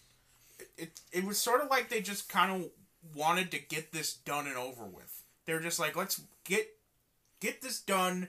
We don't want to be in the ring with each other anymore. Let's just get this the fuck over with. Yeah, like, the match to me wasn't good. It was insanely predictable. And it was a lame way to try to make up for the fact that they fucked up at Revolution. Yeah. Like, you didn't need the match at Revolution. If you wanted this big hometown pop so bad for Thunder, you don't have the match at Revolution. That's it. Yeah. Or either that, or you just completely ignore the 1 year anniversary and just give it to her at Revolution. Plain and simple. I think the better thing would have done is just have literally anybody else in that match besides Thunder Rosa at Revolution have Britt win, playing the match for St. Patrick's Day Slam. Pretty much. Then Thunder facing Layla would have made more sense, either. And in the end anyway. Instead of it just being obvious that it was going to be Thunder because we have to have the hometown pop. So, all in all, again, AEW so far might be the mainly only good show of this week so far. I can't even really say it was good. It was eh. It was okay, watchable. Okay, it was eh. There you go. Is that better? It was a watchable show. I'll accept that. To me, it was probably the most predictable show of the year. So are we saying that this week so far has been not that good when it comes to wrestling? It was part of my bad cop moment. I literally said that this week of wrestling so far has been so underwhelming. Yeah. Like, WWE's on a freaking stint where I feel like they're just on cruise control till they get to Mania. Like, after that, like, Raw was good for a few weeks now. Yeah, but Raw this was good one for at least like 4 weeks in a row. But this week's with the Scott Hall stuff took everybody out of it, and then the show itself wasn't really that good, and then just NXT was kind of a flop. This just had so much predictable stuff. And with how SmackDown's been recently, I have zero faith whatsoever with SmackDown. Yeah, I have a feeling we're hitting a whole week. I have a bad feeling we're hitting a whole week of bad shows, and that's rough. Yeah. Like, to the people that watch Impact, that might be your only saving grace of this week. And for those that actually watch it, and me, because I won't even count Rampage. I don't give two shits about Rampage. I don't like it. It's an extra hour of Dynamite on a different day mixed with Dark and Dark Elevation because it's all jobber matches and just extra stuff on Dynamite. Like they literally announced a match for Dynamite tomorrow. That is... You mean Rampage? Yeah, for Rampage tomorrow. That is the House of Black versus Bear Country and Fuego del Sol. Man, I wonder who's going to win that match. Yeah, it's just... Rampage is pointless. Rampage is pointless. Dark and Dark Elevation are pointless. And this is why I say that when ROH becomes a thing, don't even bother freaking, like, discuss it with TNT and put that on your Friday slot. Like, end of discussion. Put that on your Friday slot, an hour show, 2 hour show, whichever one it is, and cut the freaking fat off. Cut the freaking pointless 3 shows that you have that are pretty much all the same. Like, but that's it. Episode 16 in the bag. We're just going to get through this quick outro because I don't know really what else to really say, so. Yeah, there's not much else to really talk about. In Time Brothers, right here. Brothers of Destruction. We don't make people rest in peace. Don't worry. Yeah, so, no. I don't attach fucking jumper cables to your testicles. I'm not going to light a Texan on fire. Oh, God. No, let's not talk about that one. God. I can still hear JR's screams. Just, oh, God! Oh, You want to know? oh, Again, Jesus! it wasn't even JR. We know it's a stunt guy. Yeah. But still. The screams were him. Still, when you watch it, and you don't, and you, before you even sit there and you find out that it's a stunt guy taking a fire stunt, you look at it and you, like, when you first see that moment, you go, Jesus God, that's terrifying. Yeah. Like, I was Just stunned. imagine getting lit on fire. Yeah, fuck that. I don't even care if Hell if no. you're a stunt guy. A fire stunt. That's not something safe. Yeah, no. So, you can follow us on Twitter. You can follow me on Twitter at JustinTime211. You can follow me on Twitter at JeremyInTime721. He'll be waiting on Twitter for AEW to tell us about the thumbtacks as to why they suck. Yeah, if they're actually just thumbtacks and they just keep stepping on them, tell them stop stepping on the fucking tacks. Anyway. Ruins the point of a thumbtack spot. Yeah, let's put thumbtacks down so none of them stick in the back. Let me just stomp on all the thumbtacks so all the points could be fucking bent and half of them are in the mat. Anyway. Don't forget we had to have Aubrey in that match too. Oh yeah, and she's all fucking leaning in the fucking tacks. She had to and count shit. in the tacks. So, anyway, we are out of here.